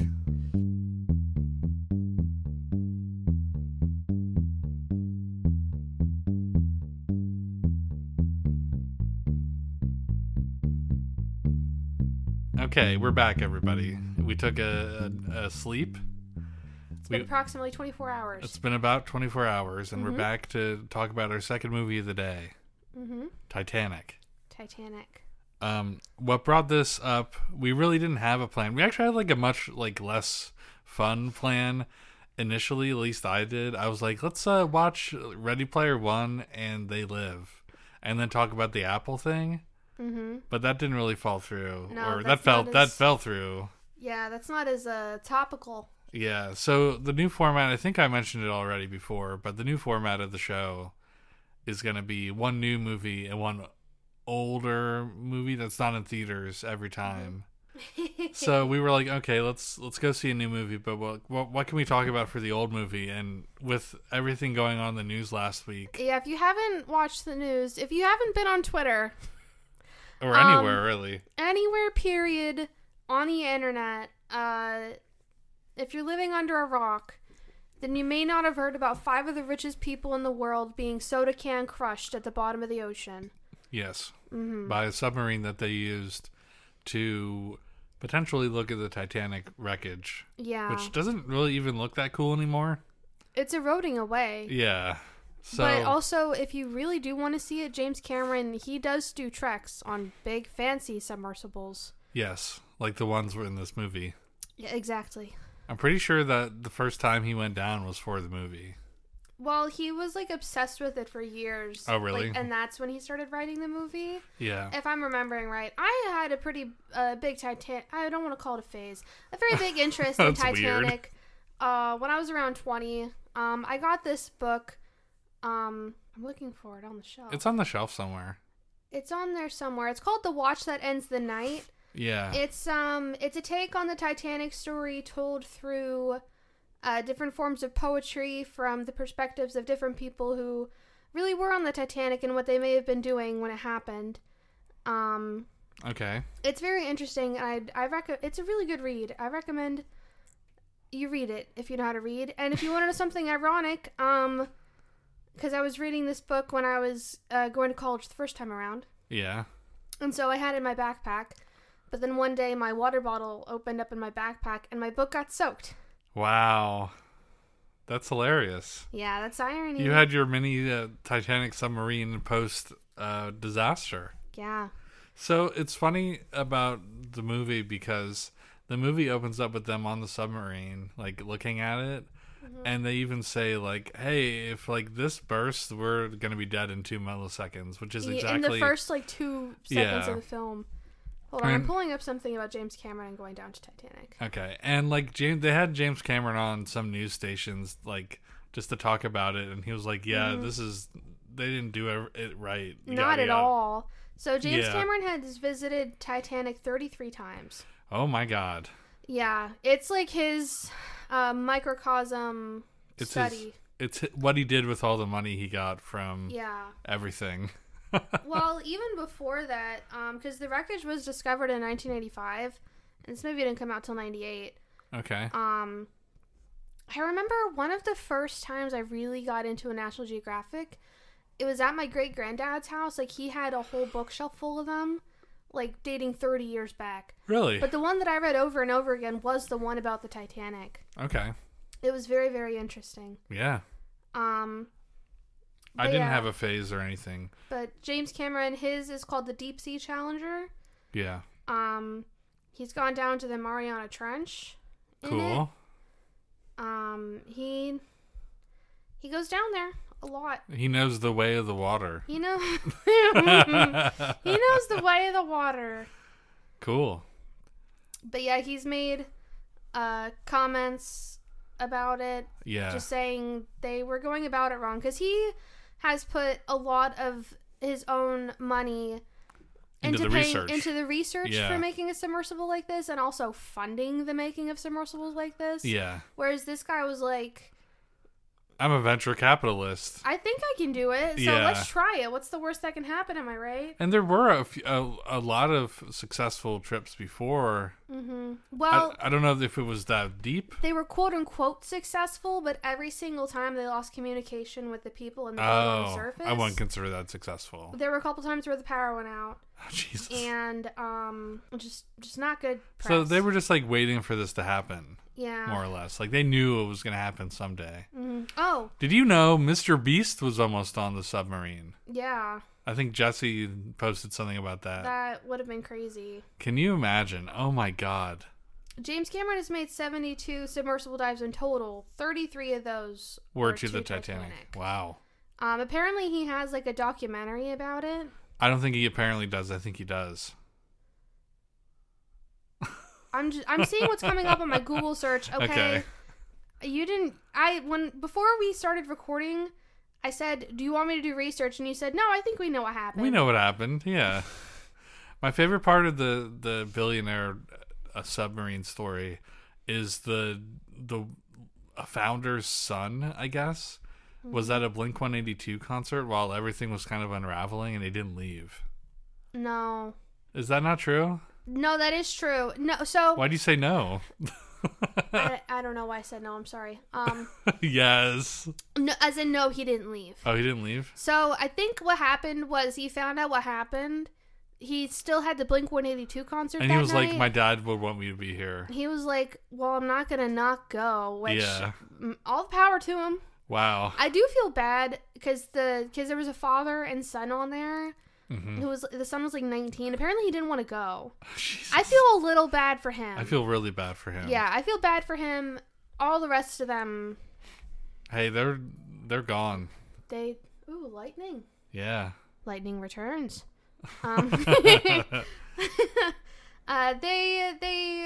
They chose their fates. That son did not. I feel bad for him and That's him alone. insane. Yeah, it's hard to think about too. It's crazy. Yeah. I found the Titanic 25 years later with James Cameron full episode special posted by National Geographic on YouTube. Cool. It's 45 minutes long. I'll watch that later. I can't watch that right now. I watched a 3-hour-long movie. Ooh, investigating the Titanic. Might have been longer than 3 hours. I remember growing up. Let's start talking about the movie now. Okay. I remember when I was growing up, this movie was always like, before I saw it, I was too young to see it. But I would always see it at literally everybody's house. Mm-hmm. Everybody had this movie, and it was on 2 VHS tapes. Mm-hmm. And I remember thinking, that long? like, it had to be 2 tapes? Yes, it had to be 2 tapes. Mm. And I remember thinking, like, wow, this must be like the biggest movie ever. And then when I did eventually get around to seeing it, I only lasted like the first tape, not even the whole first tape, because the ship didn't even start sinking before I went to bed. So, and then like over the years, like I never watched the whole thing. Like I never got through. I've seen bits and pieces of it. I saw like a weird AMV, like not AMV, but like fan music video for like some like pop punk song. What? About this? About Titanic? Yeah, I don't think it was. So this is really strange. This is really weird, Lauren. The pop punk band Newfound Glory had an album called From the Screen to Your Stereo. Okay. And they did like shitty punk covers of like movie songs. Did they do My Heart Will Go On? Yes, it was the last song on it. No. I don't think the AMV music video. New Glory. My Heart Will Go On. All right, I'll listen to that later. Yeah. They did I love their rendition of the Goonies song and the Neverending Story song, but My Heart Will Go On was the last one. I don't think the music video, the AMV or whatever you want to call it, was to that. I think it was like something edgier and about like forbidden love and stuff and like whatever. Okay. But I remember seeing most of like the like impactful scenes through that lens first. Wow. Same with Donnie Darko. I don't know what that is. Oh, okay. Well, we'll watch that. I'm sure we'll watch that someday. Yeah. I opened the vent again. No, I'm looking at the battery charger. It's blinking red. Yeah, I don't think the batteries are in it right. Anyway, so this movie was almost like something that I never really got around to watching fully, but now I have a podcast where I watch as many movies as possible. Yeah. Every week, and now I have no excuse. So we got The Godfather down. Yeah. I guess there were really no other huge ones that we did, like that I missed. Big Lebowski? Big Lebowski, I guess, was another big one. And now we got Titanic. So yeah. So I really liked it. Yeah. So my first experience with Titanic, I knew what it was historically. Yeah. But around the time when I was 10, maybe 12, I was at my grandparents' house, and in their computer room, which I mentioned previously. You did, and I think you've talked about this story before on the podcast, but it's okay. We can talk about it again. Possibly, but so they had like the computer, and it was like facing the doorway. If that makes sense, like if you were sitting, you're facing the doorway, like that window is where the computer was. In this corner over here is where the TV was, because there was a TV in there. You're making a visual for people who can't see any of this room. This is an audio medium. So in what that corner is, it would be where the TV is. Which corner? The left corner? My left corner. Okay, your left corner. Against my right wall is where the computer was. Right. And if you're sitting at the computer, you're looking out where the door was. Right. Okay. So to the right of the door, I guess, is where the TV was. You could have just said you could see the TV through the door when you were sitting at the computer desk in the computer room. No, you couldn't see the TV through the door because it was on that same wall where the door was. Oh, okay. So you heard it. Well, no, because I was in there. There was a small couch in there. Oh, okay. So I was sitting on the couch, and my Mimi was, like, playing canasta on the computer or something on Pogo. Okay. She was, like, mahjong, something. Yeah. She was on the computer, and Titanic was on, like, ABC Family or something. Oh. Like, it was just on TV, and we were watching it. And we in the computer room? In the computer room. Okay. Because she was doing whatever on there. I was just vibing and watching TV. So the TV is in the computer room? Yes. Okay, sorry. Yeah, the TV's in the computer room. And so, it was just on, and I, like, flipped it to Titanic. It was before the sinking started. I think it was during... Because I didn't start at the beginning. It was like 45 minutes in, I guess, so around the time when Jack and Rose were like doing the party stuff. Yeah. Because then there was the Draw Me Like Your French Girl scene. Yeah, and I'm sure they didn't show anything on ABC Family. No, they moved the frame so that it was just on her face. There was no tit. I mean, they showed the tit in the drawing, but they didn't show her tit. Yeah, that makes sense. But then, so that was kind of fine. But then during the scene where they were fucking in the car, like, I could kind of tell what was happening, and I, like, excused myself to the bathroom so I wouldn't have to be in the same room as my Mimi. But it's ABC Family. You didn't tell me it was the ABC Family edit. This is new information. Yeah, it was the ABC Family edit. Mimi probably was like, still, oh, Lawrence a wuss. It still showed the part where she put her hand on the steamy window. Ooh. And I was like, They were just making crepes in there. Sure. So, yeah, that was my first experience watching it. I don't think I watched it in full again till I was like 18 or 19, and again, it was like an ABC Family cut. Wow. Okay. Yeah, and this is the first time I've watched it since then. Did I ever tell you about my experience with the Truman Show on TV? You didn't see the beginning part? I didn't see the beginning part. Yeah. And I didn't know it was a television show. And suddenly it cuts to a director directing his life. And I'm like, what? What? Like, I didn't see the part where they like, because it's not like the best way to watch that movie. It really was. It was like, it wasn't supposed to be a reveal, but it was for me. And I was like, I was at my grandma's house and I was about to leave, and I was like, wait a minute, I've never seen this movie. I want to watch the whole rest of the thing now. And I thought it was amazing. Yeah. And I thought it was like a huge, like, honestly, I'm surprised no one's like made a cut of that movie where all that stuff's left out. It should be. It should be. It was such a shock. Like, yeah. Like Beau Afraid wanted to be like that. Honestly, yes. And whatever, but like I was like, no way. First of all, I was so impressed that nobody, because I wasn't like a big Jim Carrey fan, but I loved like his movies back. I was like in high school when I watched it. Sure, that's when like his peak was. Yeah, and like I was surprised no one ever told me about that movie. Mm-hmm. And I think because I was in high school when I got Christmas money that year, I got the DVD of it. Did you really? Immediately, yeah. I wanted to see. And the you beginning. Watched the beginning? Yeah, I watched. It wasn't as impactful. I was gonna see. Was it disappointing? It wasn't disappointing, but like it was still like a crazy good movie. Yeah. But yeah. So TV movies, like, they had their place growing up. Mm-hmm. I also remember the Wedding Crashers TV movie. Oh, I never watched that. Instead of saying Jesus Christ, they said cheese and rice. Cheese and rice. Yeah. I mean, my family just kind of said that in general. I wouldn't think that'd be too out of place. I thought that was hilarious. My Mimi says that a lot, or she says Jiminy Cricket. Yeah. So back to the Titanic movie. This was Leonardo DiCaprio's big like break movie. Mm-hmm. I think he did like the movie before this was the one where he played the mentally handicapped kid. What's Eating Gilbert Grape? I never saw that. It's so good. I just know it's sad. It's really sad, but it's really good. Yeah. Johnny Depp's in it too. His most normal role ever. I believe it. Ever. He He's just the older, like, with it son. Yeah.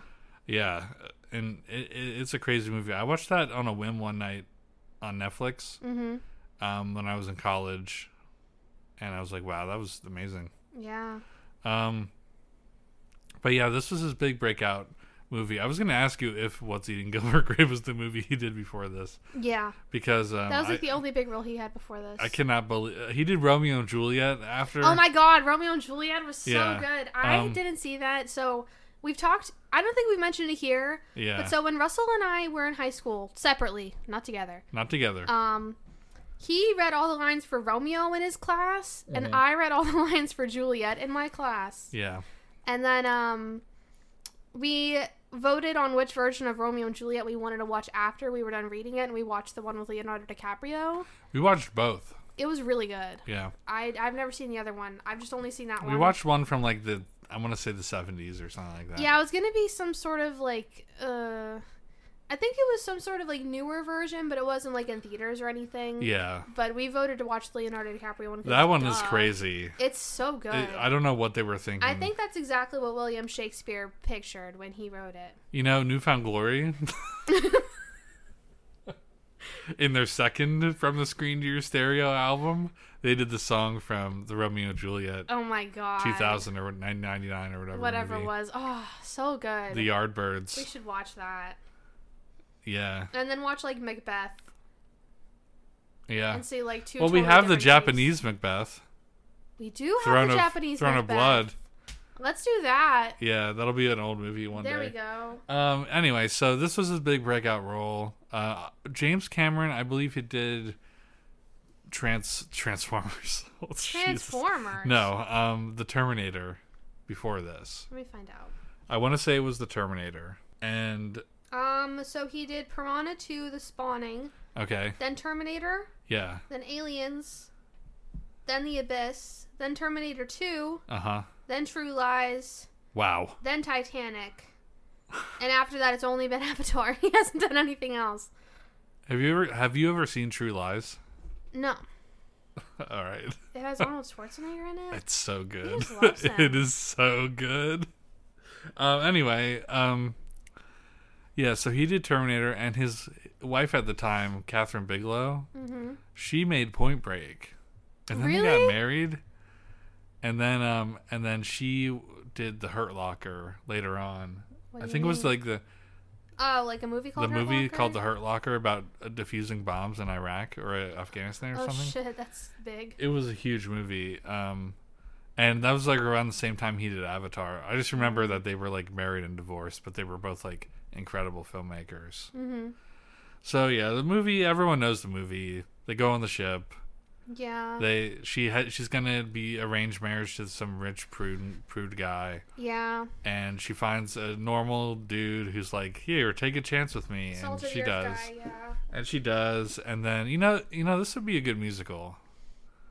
It would Except for at the end. I think it is. Yeah. Well, if anything, it'd be more powerful at the end. Yeah. You know, this movie, when it came out, it had a budget of $200 million, and that was the most expensive film ever made at that point in time. This was the movie that was on the top of the box office for, like, the longest time before Avatar.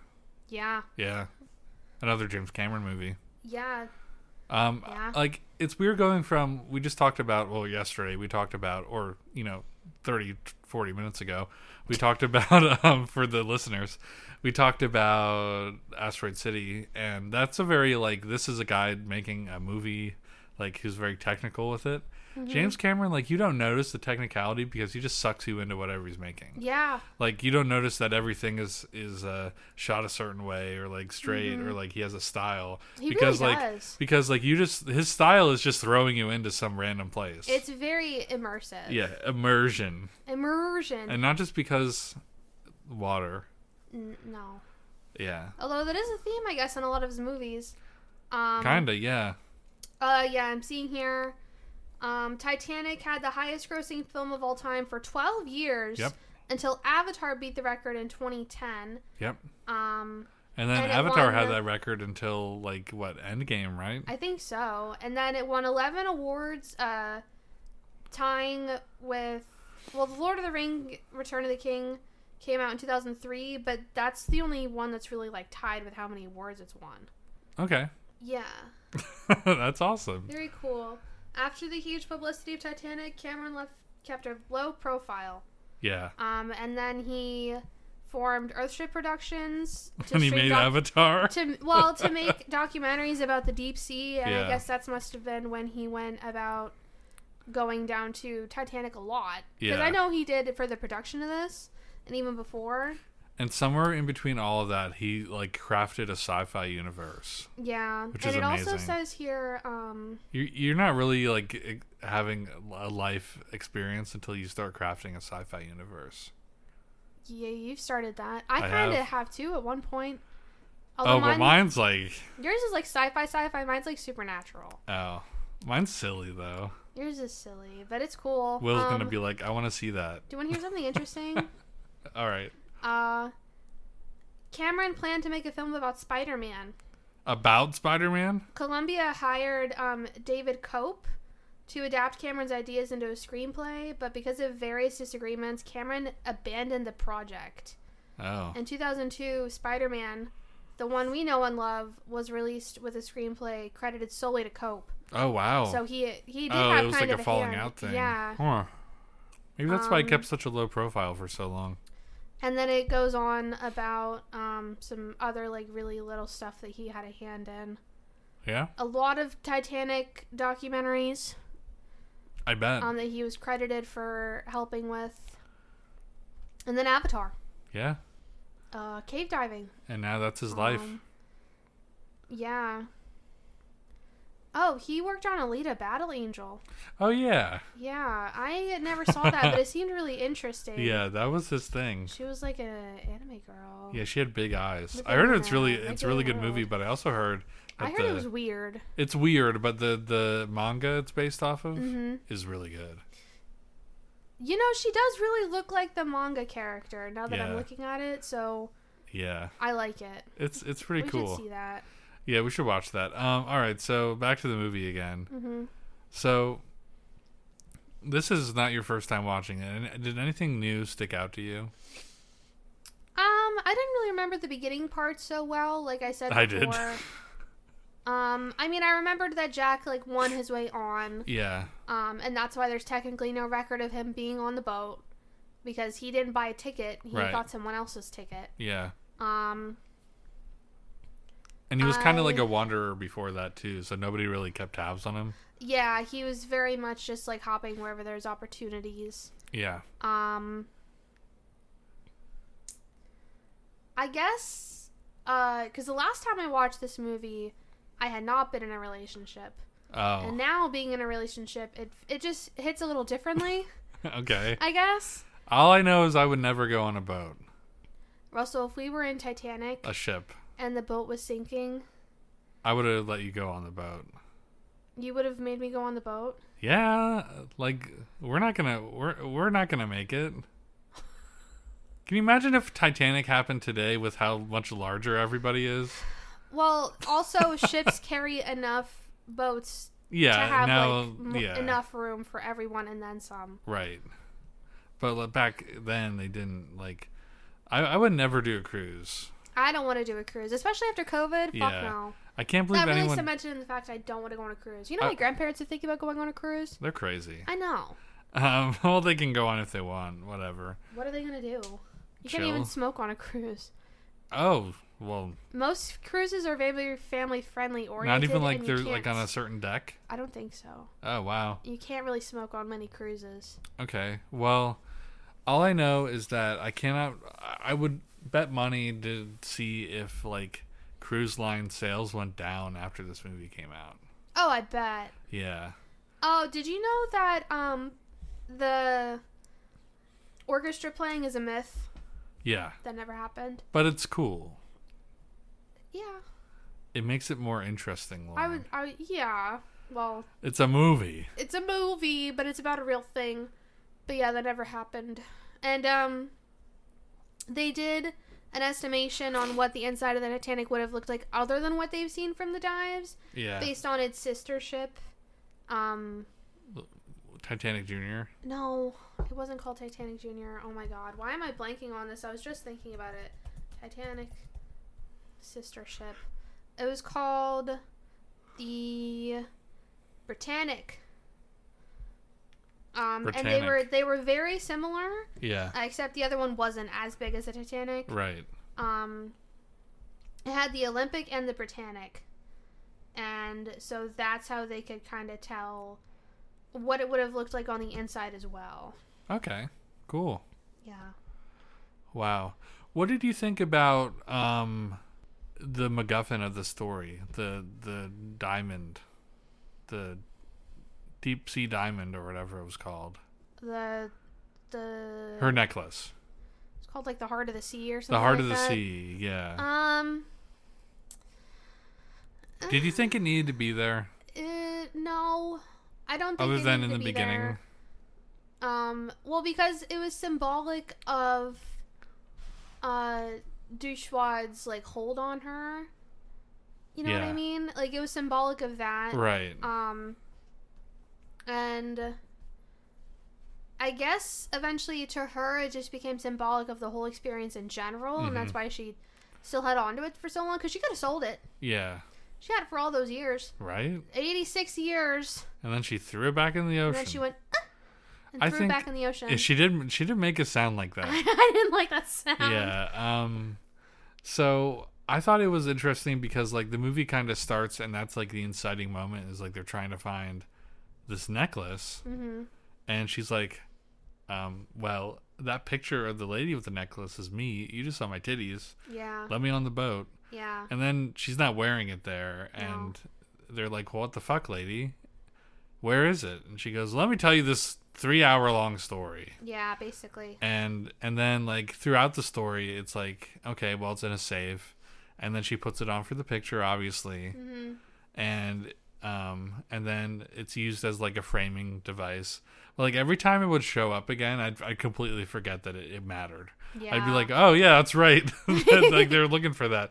And it's like the only movie where like the whole like, can you imagine an Avengers movie where like the goobity glob of boop bop was like this big thing, but they showed it in the beginning and then like just that little parts with it between like a much more interesting story. Yeah. And then at the end they just threw it in the ocean. Yeah. Yeah. I mean, I think it was just symbolism of but it was interesting. I thought it was funny. I thought they were going to use it to like cut open his handcuffs because it's diamond or something. No. I don't know. I don't know things. Do you know what I wish would have changed with the story? What? It didn't sink? That would be rewriting history. Yeah. But if I could change one thing about the movie, it would be that at the end, instead of her, I mean, I guess dying peacefully in her bed. That's conclusive. Is conclusive and goes back to the thing that Jack told her. And then she went and did all the things that she wanted to do. Like she rode in a plane. Mm-hmm. She sat on a horse with her legs on both sides. Right. And then she died peacefully in her bed. And she had children because her granddaughter was there. I wish they would have gotten Kate Winslet to play the granddaughter. Oh, that would have been weird. Well, no, because then it would have been like it looks like her. Exactly like her. The granddaughter looks nothing like her. Yeah. Or someone who looks similar to Kate Winslet, at least. Yeah. I think she should have jumped in the water. Did you think she was going to jump off? I kind of wish I wish if I could change one thing, if I could see it differently, just to like see how it would have been different, I would have wanted to see her jump in the water at the end and just like swim down.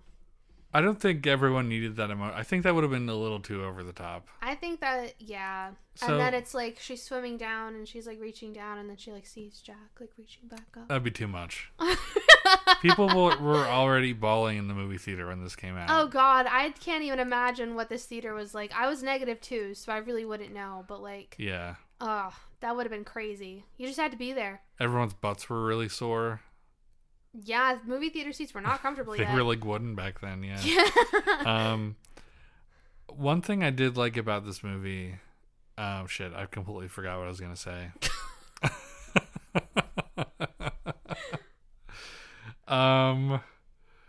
Ooh.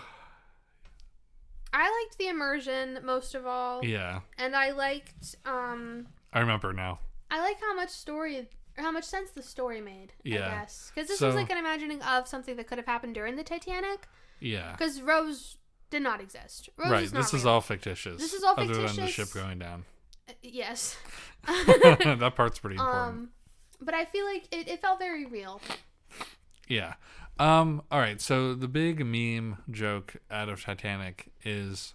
It's been 86 long. No, not that one. The other one where everyone is like, Jack could have definitely fit on the board that she was on. Yeah, James Cameron outright said, yeah, he could have fit on the board. Someone said that. The director, someone admitted, like, yeah, I don't think he could have, board. because there was that part where he tried to get on, but it started sinking down. That's because he got on it wrong. Whatever. All right. So, do you think he could? You think he could have got on the board? Yeah, I'm pretty sure people have like done the math. All right. Well, could Jack have survived with Rose? Adam Savage and Jamie Heineman conducted their own experience. MythBusters did it. Concluded that Jack and Rose could have shared the raft and Oh survived, my god! provided they propped up their upper bodies upright and figured out how to, and like put her jacket underneath for buoyancy. But they could have done that. Could they have done that in the cold though? Did they factor in the cold? I don't know. Exactly. Okay, so I think that he probably could have fit on, but it would have been tough to do in the conditions they were in. I also think that she made Jack up. No. No, you don't think so? No, I don't think so. Yeah, I talked to Will about it just now. Yeah? What Will have to say? And he said, Will called us when we started watching it. He said he watched it recently too, coincidentally. You know what I just realized almost near the end of our podcast? What?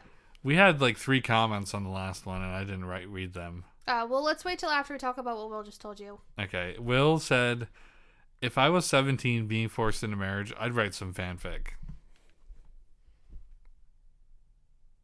I think Jack was real. Because then otherwise, why Couldn't would she find his not... name. We just talked about why it made sense. Yeah. Yeah. Okay. So would you say this is a essential screen? This is a quintessential screen. Yeah, this is a movie. Mm-hmm. This is cinema. This is cinema. Okay. So, do you have anything else to say about Titanic? No. Watch some documentaries if you have time. They're very interesting. Okay. Yeah. Yeah, what time are we at? 34 minutes. That's not bad. No. Okay, we have a lot more to talk about, so we'll do the questions at the end. The questions. Not the questions, the comments at the end. Okay. And I'll just stitch them to the beginning. Okay. Or You know what? No, we'll just put them at the end. Yeah. You know what? We'll do a little intermission before we do our screenless shout out. Okay. So we had a few comments from the last episode on YouTube. Our first one was Will Party. He said, Hi, Will. First. Thank you, Will. Have you ever commented first on a YouTube video when you were like actually first? You remember when that was huge? Yeah. Okay. And I remember just like whole pages of people saying first when they clearly weren't first. Yeah. So I've just realized that YouTube is starting to show everyone's like at username now. So they're all different now. Oh. Skyward said we talked about Across the Spider-Verse in the last episode. In case anyone forgot after like 2 hours of us rambling. He said Across the Spider-Verse is such a good movie. I absolutely love everything about it. I would say the same myself. And I really want to see the second part next year when that comes out. Well, they're probably definitely going to have to push it back because they worked with it. Well, so I was reading about this the other day. The animators made like a statement saying like, this is definitely not. It's not coming out in March of next year. Really? Yes, because they were working on it alongside this, but it's nowhere near as finished and polished. Can anyone just crunch for just a little bit? They already have been this whole time. All right, whatever. All right, so our last comment is from Edgar_13R. Hi, Edgar. Gearbox. Hi, Gearbox. But it reverted back to Ed13R because of YouTube. I don't know, something weird on YouTube. Okay, anyways, what do you say? Anyway, he said, I've never watched Brokeback Mountain before. Oh, we also watched that. Yeah. But I remember when the DVD was released, the whole section was fully stocked, and no one was buying them at Best Buy in most stores. You also mentioned Deliverance. I think you did. The movie Deliverance? Maybe? Someone tell us. And that has to be the most uncomfortable movie of all time. I'll never look at hillbillies and banjos the same way ever again. Yes, I was talking about that because my family got me confused that. Oh yeah, that's what they confused it with Mountain yeah, was. yeah. Okay, I remember that now. Yes. Oh, We wow. should watch that. No, I don't think so. All right, so those were our comments. Sorry that I didn't do it in the beginning of the episode, everybody. We normally do it at the end. It's fine. We do? I think so. No. Yeah. All right, whatever. I wanted to do it in the beginning, but we just had so much to spray Ew, out of our mouths. I don't like that. Spraying. That's a bad verb. All right, Lauren. Let's continue to our last segment of our PCast. Mm-hmm. What is your screenless shout out this week? It's what we did over the weekend, which we've alluded to previously. We went to a gaming convention called Too Many Games. Too many games. There's simply too many games there, and they're all too expensive. Yeah, so I was talking to Will about it earlier, and I do have to clarify that we have nothing against the event. No, it's fun. Yeah, the event is fun to go to. You get to see. It's exhausting. We were like this year especially like it was so packed. It was so many people. It was just as packed as last year. But no, like, Saturday was even worse. Were you there on Saturday last year?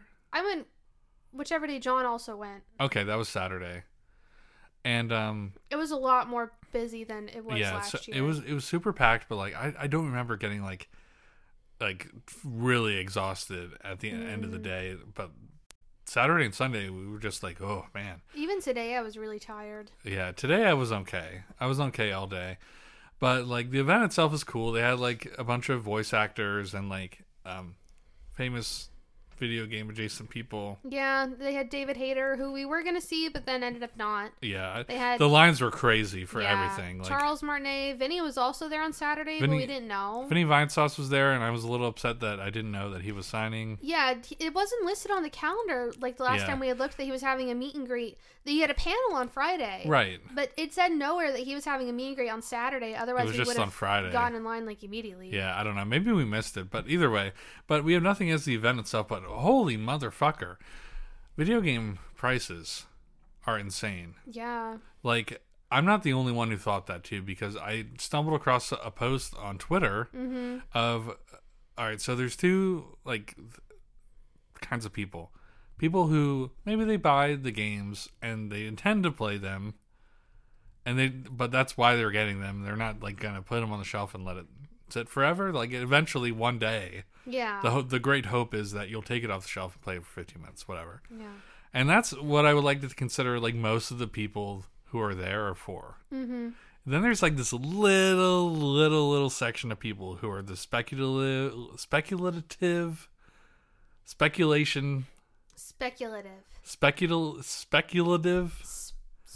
All right, I can't say that word. Who speculate over prices. Well, it's not speculation because they're clearly listed and it's extremely expensive. Because the people are setting the prices for that small minority of the people who will pay those prices just to have that game on the shelf. To have like the clout. Yeah, the clout. And the highest tier of those stupid motherfuckers, I'll just call them, are the people who grade games and buy graded games. I was so pissed. So one of the things I was looking for the whole time during the con, because I started playing Final Fantasy VII, which I just went off about. So I was looking for the Brady game guide for it. Yeah. Because I was like, wouldn't it be funny if I play this as authentically as I could and I got a physical game guide for it? Which I'm using one on my phone, but I just thought it'd be funny if I found one. Right? Yeah, it'd be funny. It would be funny. And so I was searching for one the whole weekend. And there were some booths where it was just like huge bins of guides, and I couldn't find Final Fantasy VII anywhere. I couldn't find any Final Fantasy games for that matter. Yeah. And so we were looking, and I finally find one, and what do you fucking know? It's a graded one in a case. In a book. And then they're not even selling it. Like, I told the story, I guess, approximately 45 minutes ago. Yeah. But, like, I asked the guy, like, is this for sale? And he laughed at you. He laughed, and he was like, no, we're just the people that, like, grade them. Authenticate stuff. And I told him, like, oh, well, that's a shame, because if I bought it, I definitely would have opened it and fucking used it, because I've been looking for that. Yeah. Like, what the fuck? I was so pissed. What if I just grabbed it and ran away with it? What if I had just stolen it? That would have been theft, but like that would have also been a huge Robin Hood moment. I would have been Robin Hood. Yeah. But yeah, anyway, so it's crazy. Like, I remember we went in 2019 and I got a smattering. Is that a word? It is now. I got a smattering of shit. And I don't think I spent more than $100. I bought a lot of shit last year, too. I spent more than $100 last year. Yeah. Because I got, like, Miku figures. Well, last year was just as expensive. Yeah. But 2019 was still manageable. Like, all the Tony Hawk games I, like, jokingly got were $5 a piece. Yeah. Nothing was $5 No. this year. Nothing was even $20 this year No. for the Game Boy Advance. Or, like, Nintendo 64. Nothing. And to put it in perspective, when I went in way back for the first time in 2012, I got a boxed copy of Goof Troop on the Super Nintendo for $10. I saw that yesterday for $200 in a box that looked like it was in worse condition. Like, I don't understand why it's worth more suddenly. Like, people, like, it's people my age who are like, they have money now and they're like, well, now I can get this, but also like it's expensive.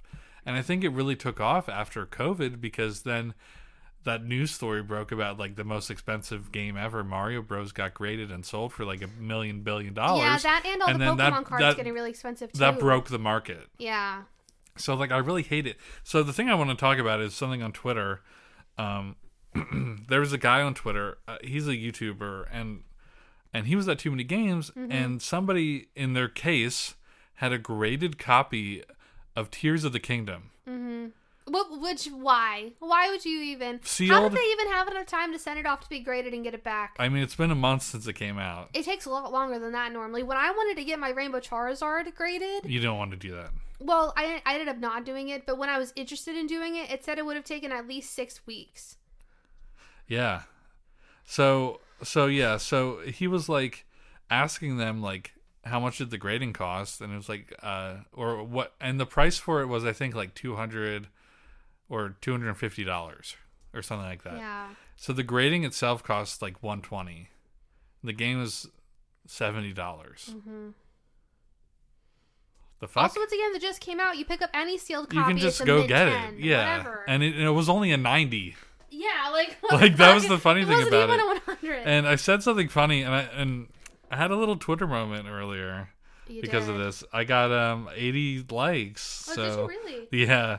Actually, no. Holy shit! It's up to 181 likes. Oh shit! And Russell's was popping off on Twitter. And I said, I'm assuming this was at Too Many Games. This year was so depressing. It's no longer for people who want to play the fucking games. It's for the collectors who like looking at boxes on their shelf, collect dust in their parents' basement.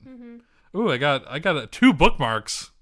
Wow, that's a first. Wow. By the way, I'm sending you the picture that I got of the guide, and also Miss Cloud. But yeah, there's a few replies to it, and someone said that he didn't go since 2019. And he's glad he didn't. He said, now I'm glad. And I'm probably going to reply later and be like, I went in 2019 and really enjoyed myself, and I haven't since, so maybe I won't go back. But yeah, so overall, like, the show itself is fine. I'm sure a lot of people meet up with their friends there that they met online and stuff like that. It's, nice little con, but like the thing surrounding everything, and the artists, like there's a lot of artists there you can support too, but the whole purpose of the show has kind of become kind of sad and depressing. Yeah. Like the only game, all right, so I got a few games. I'll talk about them, I guess. Sure. I love how this is our screenless shout out, but we're just like roasting it like entirely. Yeah. So let's kind of shift it to the positive side. We got a few games. I got a game. You got a game. It's a game I can't really play. Yeah. You want to talk about your game first, or? Sure. Okay. So, it wasn't too long after we had walked in, really. It was one of the first booths we stopped at. Yeah. They had like a little section of Japanese Game Boy games. And I really like the boxes for Japanese Game Boy games. I love They're so the boxes, cute. yeah. So they had like a whole bunch of them, and I found one for one of the first Atelier games. Atelier Ellie is a sequel to Atelier Marie. Yeah. And it was just there. It's Japanese. It was $40. And I was like, oh, I'll think about it and I'll come back. I found another booth that was selling it for $2 less, but the box was dented up, and I was like, I should just go back and buy the first one. Yeah. Because even though I don't plan on playing it, it is just a fun thing to have in my collection. Yeah. And also it's semi-harmless because it's in Japanese. Right. And something interesting about it is that on the back of the instruction manual, whoever, like, must have played it originally, like, jotted down notes. Yeah, that was like, cool. in Japanese. And I had Russell send a picture to our friend who's, like, semi-fluent in Japanese. He hasn't gotten back to us on what it says, so maybe bring that up again. Yeah. Because I really want to know. So maybe Russell will put up a picture of it here. If you speak Japanese, let me know what it says. Okay. But yeah, that's the game that I bought. There was other stuff that I was, like, kind of looking for. Like, I was trying to help you find Quest 64. Yeah, but that was kind of a joke, and I eventually had to tell you, like, Lauren, I'm really just joking. Oh, yeah, because I found a complete in-box version of it for, like, $125. And I was like, Lauren, that is the last game I would expect it to be $120. Yeah. Nobody likes that game. It's a joke. Yeah, and I was also trying to help you find Cooking Mom games, but we couldn't find any. I found Cooking Mama 4. Well, yes, but other than that, we couldn't find any. Yeah, that I didn't have. Yeah. And I was also somewhat disappointed that at all the other stations or booths or whatever you want to call them that had Japanese Game Boy games, Yeah. I didn't find Atelier Marie anywhere. I don't think they made Marie for a Game Boy. They did? Oh, yeah. Yeah. Oh, well, damn. Yeah. All right, so I got the first thing that I bought was a few games from an artist. I forgot who the artist was. I didn't get a business card or anything, which is oops. They did like small pillows of like VTubers. Yeah, they and did like Genshin little characters. pillows. Yeah. Yeah. But she was selling some of her like personal collection. Yeah. And the prices weren't bad. No, the prices were They were like normal. regular. And I was like, all right, I'm going to definitely buy some games from her because she was selling some Pokemon games. And she even said like batteries old and stuff. Like it was the most honest seller at the whole convention. Yeah. Was this artist who I swear to God, I really wish I got her like business card. But I didn't. Maybe I can try and find it. Figure it out, yeah. Yeah. And I was like, well, I'm going to buy some stuff. So I got Professor Layton and the Curious Village. Yeah. And the Unwound Future. Mm-hmm. And let me tell you, most positive experience I had, I could have left right after that and been fine. Yeah. Because she opened up the cases for me and showed me the pinouts for both of the things. And I was like, oh, yeah, that looks like you never played it. Did you say that? No, I didn't say that. I was like, yeah, that looks perfect. Yeah, I remember you being surprised that she showed you that. Because she, like, opened it and, like, held it out. And I was like, is she, like... Oh, wow. I was like, what is she doing? But she was, like, showing you that it wasn't, like, corroded or anything. Yeah. Which I thought was really cute. And, like, the manual was in the case and stuff. Yeah. And I was like, okay, I like this person. Like, I don't think I saw any other booths doing anything like that. And every time I went to a booth where I was like, do I want to get a Game Boy or, like, a Japanese something? Yeah. Someone would be coming back returning something that they tried to hook up to their hotel and it didn't work. Now, granted, it might have just been the hotel, but like it was like an omen where I was like, I'm not buying a console here. I'm not buying a console here from anyone. Part of me wishes that I had gotten a rose gold DS while we were there. But it might not have worked. I could have asked. Yeah, I guess. Can I see it working? Yeah. But I digress. Because I brought it up while we were there, but my first DS was a rose gold DS Lite that I got for Christmas one year. Like, my parents kind of just haphazardly, like, half thought out, took us to Best Buy, like, right before Christmas, and they're like, pick out which DS you want and pick out 2 games. Yeah. So I got the rose gold DS Lite. Mm-hmm. I think my brother got just, like, a silver one. Cool. And I got Pokemon Diamond, and... I don't remember the other game that I got. We had a pretty sizable collection of DS games, though.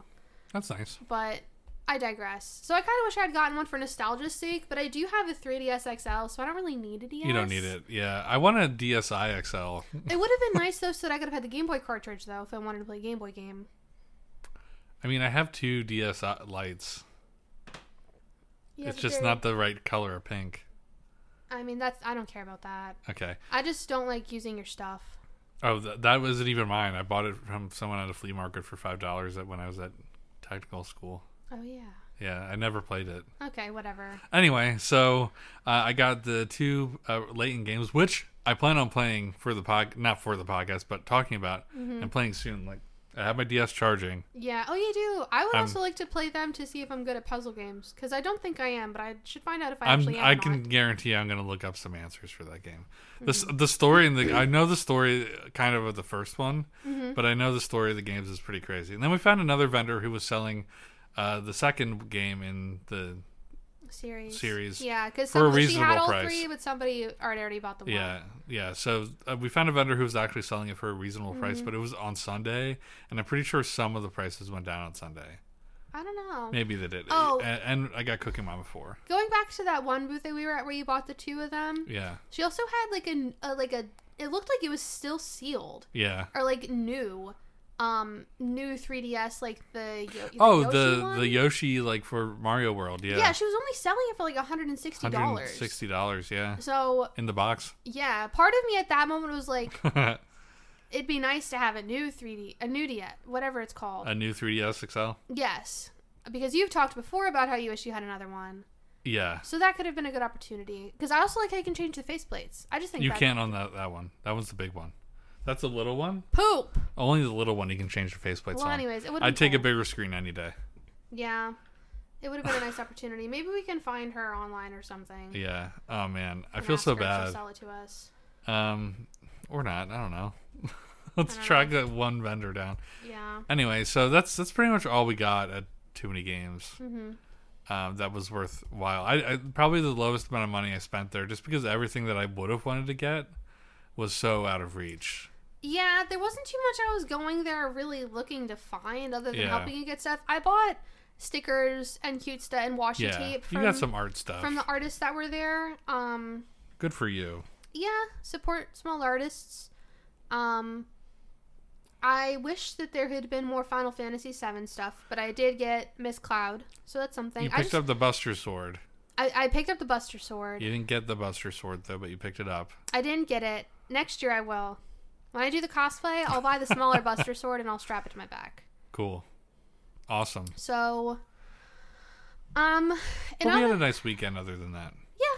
Other than the convention we went to. Sorry, other than like the bad parts of the convention. Other than the sucky parts of the convention. It was still fun to go. I definitely think I'm just going to go on Sunday next year. Yeah, I'll probably do the same thing. Because when you really think about it, I paid a premium to get in there. Mm-hmm. So you add $90 to the price, or divide $90 and add it to the price of every game I bought. I think I broke even. No, I didn't. Well, because I was just buying like small artist stuff, and it's usually like, I wouldn't say it's expensive, but it's worth. This was like the year that I was like, I'm going digital for everything. Yeah. But maybe not the Switch. I can't really let go of the Switch until I know that my digital games will come over to the new console. But I was like, I'm think I might be done with this. Yeah. This isn't worth my time anymore. Should we talk about the other con we might be going to this year? Yeah, we might go to Otakon. Yeah, we're thinking about going to Otakon for a day. Because we have a friend who's going to have a booth there. Yeah. So it would be fun to go see her. And apparently we're like getting a big party together now. Apparently, yeah, because now John wants to go. And one of her other friends is thinking about going. Yeah. But she was thinking about going Friday. So I got her number. She hasn't texted me back. But, so I asked her if she'd be interested in joining us on Saturday. Yeah. And going with us. We'll see. We'll have to see. I think it would be fun. It would be a very long day. I would almost consider getting a hotel. Oh, good luck.